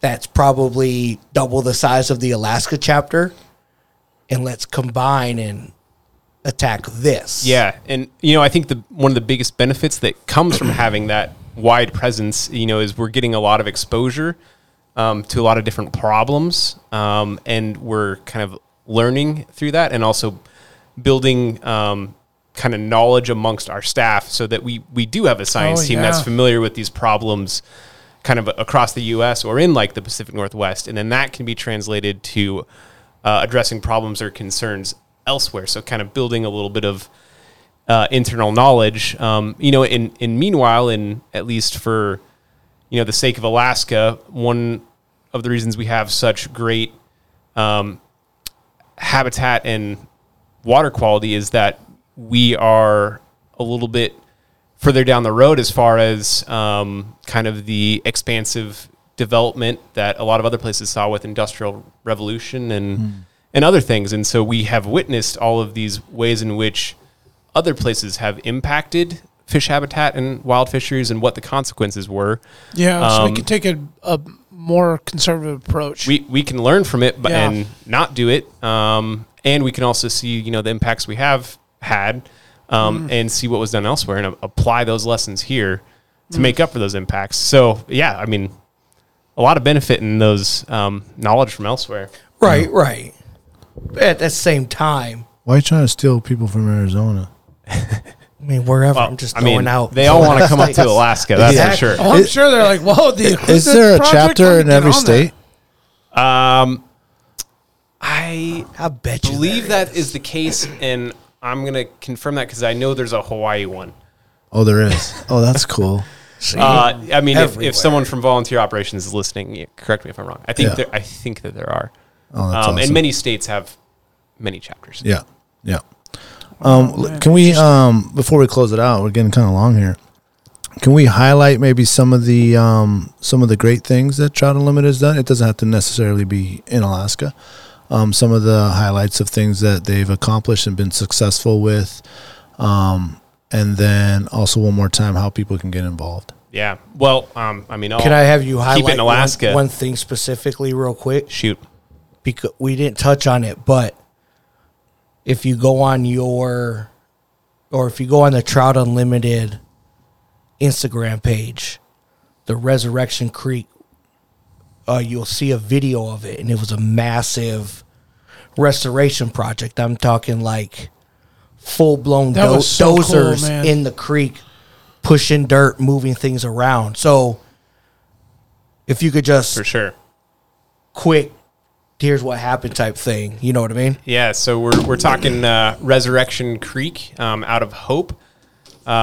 Super popular family fishery. Yeah, great time. Good place to get some people on some pinks. Right there on the 90. Yep. Yeah. And also one heck of a trail in wildland area. So Resurrection Creek was one of the sites of one of the initial gold rushes in Alaska. So early 1900s to mid 1900s experienced significant placer mining, and that left the river in pretty poor shape. It took what was a healthy salmon stream with diverse habitat characteristics and much straightened it. Degraded, limited the diversity of the habitat, which was poor for fish, and kind of upped the velocity. There was made it rage out. Totally. Made it not a good home. Yeah, and it's a downhill stream. Yep. In the 2000s, the Forest Service tackled an initial restoration project, and I think 1.5 miles restored that into good quality fish habitat, and had some good success. Right now we are in phase 2, the second phase of that project. And so that's a 2-mile stretch paralleling the road as you approach the Resurrection Creek parking lot. Is that what that huge construction section? Part of it. Because some of it's highway expansion. Are we talking about the right? No. So this is down in the Hope area. Yeah. Oh. Yeah. So, Okay. headed into Hope. Okay. Before you get to town, you peel off left to head up the dirt road to Resurrection. Okay. One of the spots of Resurrection, past Trailhead. Yeah. Right along Resurrection Creek there. And that's kind of where this project has been going on. So, restoring 2 miles of habitat that was lost and abandoned from the placer mining operations. So bringing back this year, built in a whole bunch of great channels and good habitat. And then there's a video up there. Yeah, I mean, if this isn't like a video that not moves you, but lets you know that you're making a difference. It shows the magnitude of what. Yes, magnitude of what they're doing. What we're doing to resurrect something. Yeah, love it. Right. Oh, Yeah. play on words. Yeah, there, and Yeah, so in the dude, video, I they're adding My eyes roll in the back of my rerouting head. the water into these habitat channels that were created that have better habitat for fish. And actually, I mean, pretty much immediately following, they were packed with humpies. There was a great visit yeah. where there was a bear in there awesome. fishing. And Right. so, this is a pretty cool project and something that we're proud of. It's been a partnership with the Forest Service, the National Forest Foundation, Hope Mining Company, who still operates in the area but is invested in this river, and Kinross Mining Company out of Fairbanks. That's cool. That are willing to put their own money into this. Yeah. To restore. Yeah, this is, I mean, a partnership of diverse interests coming together to make things happen for fish. That's cool, man. And that's also Look at the truck something we're proud of. dropping a load of gravel, and then the cat grading it out, and Yeah, I mean, And you there's said a lot of the work. federal government's involved in this as well? I'm assuming because Yep. it's moving. Yeah. Yeah, so the National Forest Service is has large involvement because they're a landowner of the area. Yeah. Right on. God, that is so cool, man. That is Well, a great and that's okay. So that kind of answers Adrian's question. Daniel had mentioned maybe like nationally. Do you have any perspective gotcha. or anything like anything coming down the pike? Anything that's happened? Anything kind of earth shattering or moving the needle recently? Yeah, I mean, I got to say, my focus is purely on Alaska. Right. But you're connected as a unit We are. nationally, though, right? Mm-hmm. Right. I mean, I think one of the things that we're routinely proud of and pleased with is, I think our organization does a lot to accomplish these restoration projects, to learn from science and apply that into the resource management and decision making. And, some of that work is pretty isolating and out in left field, and a lot of people don't know what to do with it or how to understand it or how to interact with it. One of the things I'm most proud of is how we are able to connect people to what's happening and help them be involved, give them tools to be involved, and also give them some kind of understanding of how this impacts not just the rivers we love to fish, but also the waters that are so important to us as anglers, but also our communities and everyone else. And along the way, I think we're doing a pretty good job of having some fun and bringing some people into a community. Yep. That's And great. Yeah. I mean, oh, go ahead. well, I just got to wrap up with, one other thing we've got happening. Next Friday is our annual Armed Forces fishing yes. trip. So we'll be Okay. rocking it. That's huge. Down on the Kenai. We've got a good handful of our Kenai Guide ambassadors lined up to get members of the armed services out in that's their boats cool. for a good time. Dallas Voss, who was recently Yeah. on your Yeah. Hell podcast, is yeah. running a boat for us. Nice. And this is one of the opportunities that we are able to host every year. It's supported by Ken Ross, and I've been able to help plan and host the last 4 of them. And they're you're hosting it. I help put it all together and nice, dude. Get the word out and find Thanks people for to your join. efforts on that, dude. And it's a really awesome part of my job. It takes time and effort, but being able to get people out there, whether or not they've caught a fish, whether or not this is their first fish, it's a freaking blast. And there's a lot of great relationships that have came from it. I bet. Yeah. Networking, connecting, and just members of the armed forces community having a good time together, and That's a great. lot of them are fishing with each other now. So That's awesome. You mean after the fact and annually, Yep. right? Yeah, because they connect. Hence the networking part. Yeah. Adrian was out with us last year for the 2022 one on Willow with Adam and the Fish Hound crew. Nice. Sweet. I was. It's a good time. Yeah, I bet. I believe you tangled with a hog. I did. If you don't I got a forgot the picture, name. if you don't got a picture, it don't count. I got a witness right here. I was rowing by, and I was backpedaling as much as I could to get a look. I got a look. We floated past it on Thursday. Yeah. And I just stared at that same spot like this. Did you put a cast there? No, because I already remember what happened last time. Well, you got I knew not to do it again. sucked up in a log What jam, do they right? call that? The log hog? Yeah, Log hog. There I it was is. like, I'm not doing it. That one That's the always spot. wins the battle, bro. Yeah. Log hog. That one breaks your mind every time. One or two log hogs in that river. That's funny. Yeah, That's funny. No, they're definitely a good time if you're listening and you're a vet and you want to get in with it. I mean, go to the Trout Unlimited Facebook page or Instagram page, shoot them a message so they have your contact info for the next one. Nice. It's really Where was the location again? This one is going to be on the Middle Kenai. Nice. Yep. Okay. We try and bounce it around. We've done the Kenai before, but we try and do a different spot every year. And usually it's a big turnout. dozen to so 2,000 people. Yeah, you so. got to find the right How river many that people? can support everybody. A dozen to 2,000 participants. Oh, okay. Yeah. Okay. Nice. I thought you said 1,000. I was Oh like, my what? gosh! Wow. Yeah. I was like, whoa. I don't know if we would love to do that. I don't know if we're prepared for it yet. What river supports that exactly? I don't know. Campbell Creek. So pleased to be able to have that opportunity. And if you're interested in looking for that in the future, the best way to keep in touch and get kind of the instant updates is our Instagram out at Trout Unlimited Alaska and our other social media channels.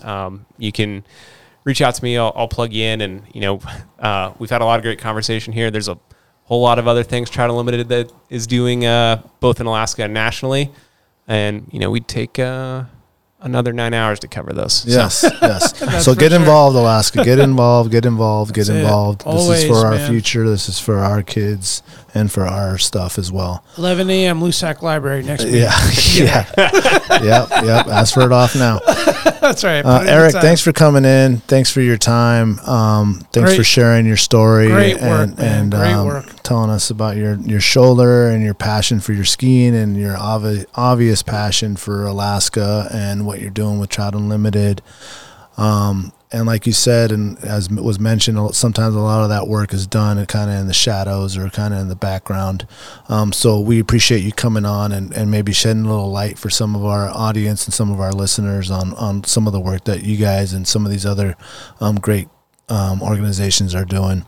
So really appreciate your time. And for people listening, it's Bootman on Instagram, and the Trout Unlimited Alaska is also the other Instagram. Any other last comments?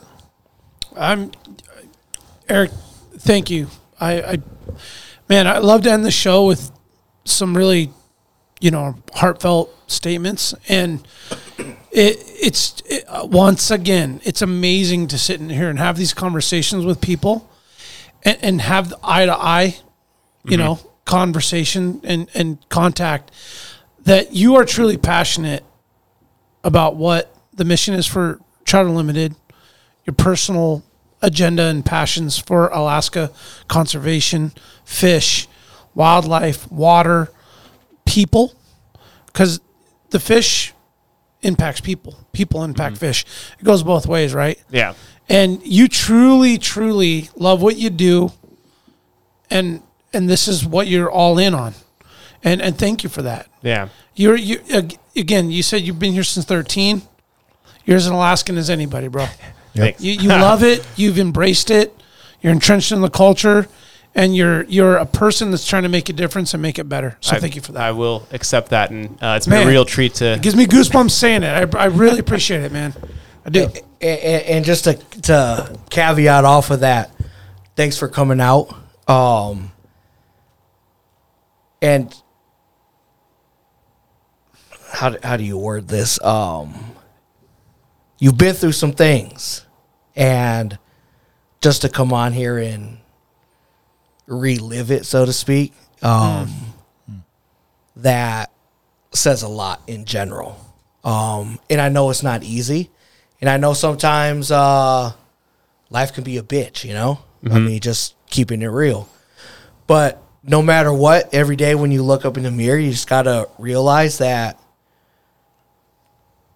even though that nobody is patting you on the back or anything of that nature, like, you know what you're doing, and we see what you do, and there's other people that notice it. They might not say it, but I'm telling you, you're an inspiration to many people, whether it's in the skiing world, whether it's in the fishing community, or just in the Girdwood lifestyle living in general. People know who you are. They see you. They talk about you.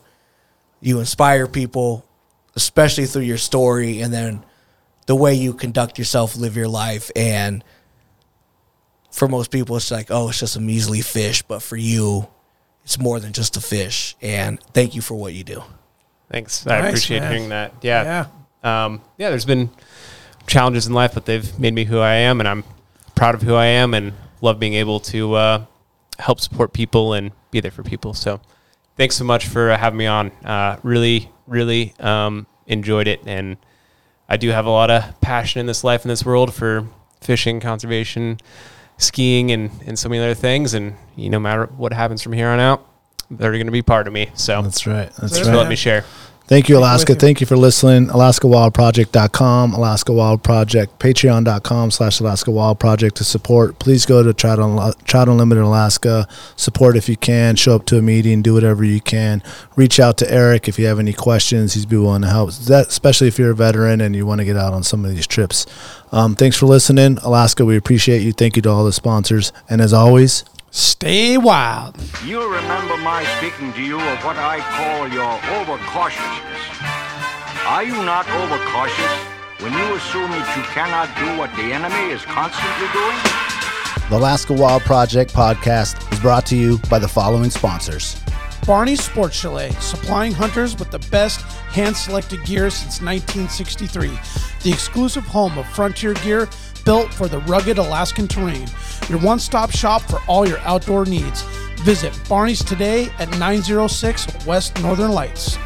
Big Rays, the Alaskan outfitter, committed to outfitting Alaskans across the state since 1947. Whether you're a recreator, parent, guide, or corporate buyer, Big Rays has the gear you need, tailored for Alaska's harsh conditions. Check out their new exclusive line of Auralic waders. Big Rays for all your outdoor gear and rugged work attire.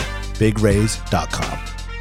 Tailored Restoration 24-hour emergency home services, helping Alaskans restore their dreams since 1972. Services include fire, water, mold, post-emergency cleaning, repair, and remodeling.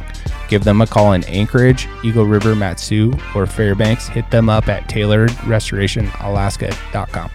Total Truck and Alaska Overlander, Alaska's premier supplier for custom automotive accessories and overlanding products, providing all-inclusive rental vehicles and trailers custom outfitted to explore the Alaskan backcountry with a unique and convenient traveling experience.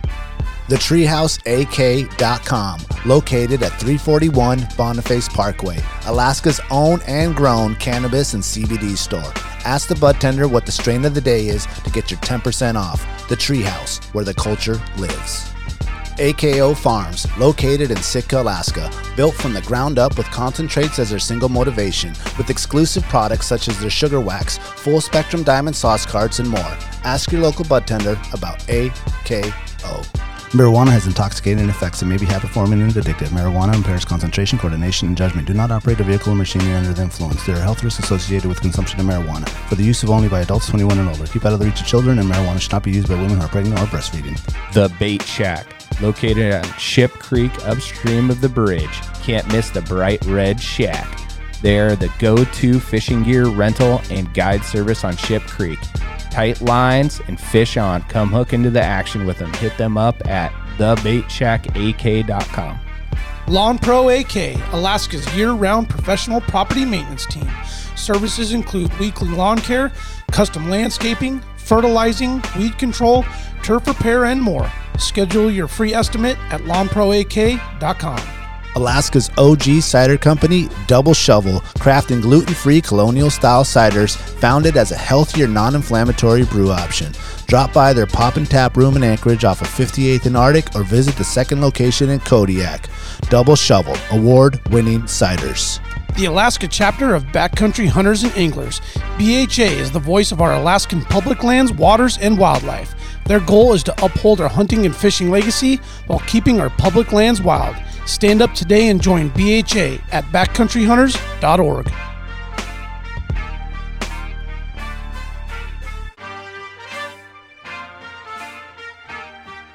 Should you not claim to be at least his equal in prowess and act upon the claim?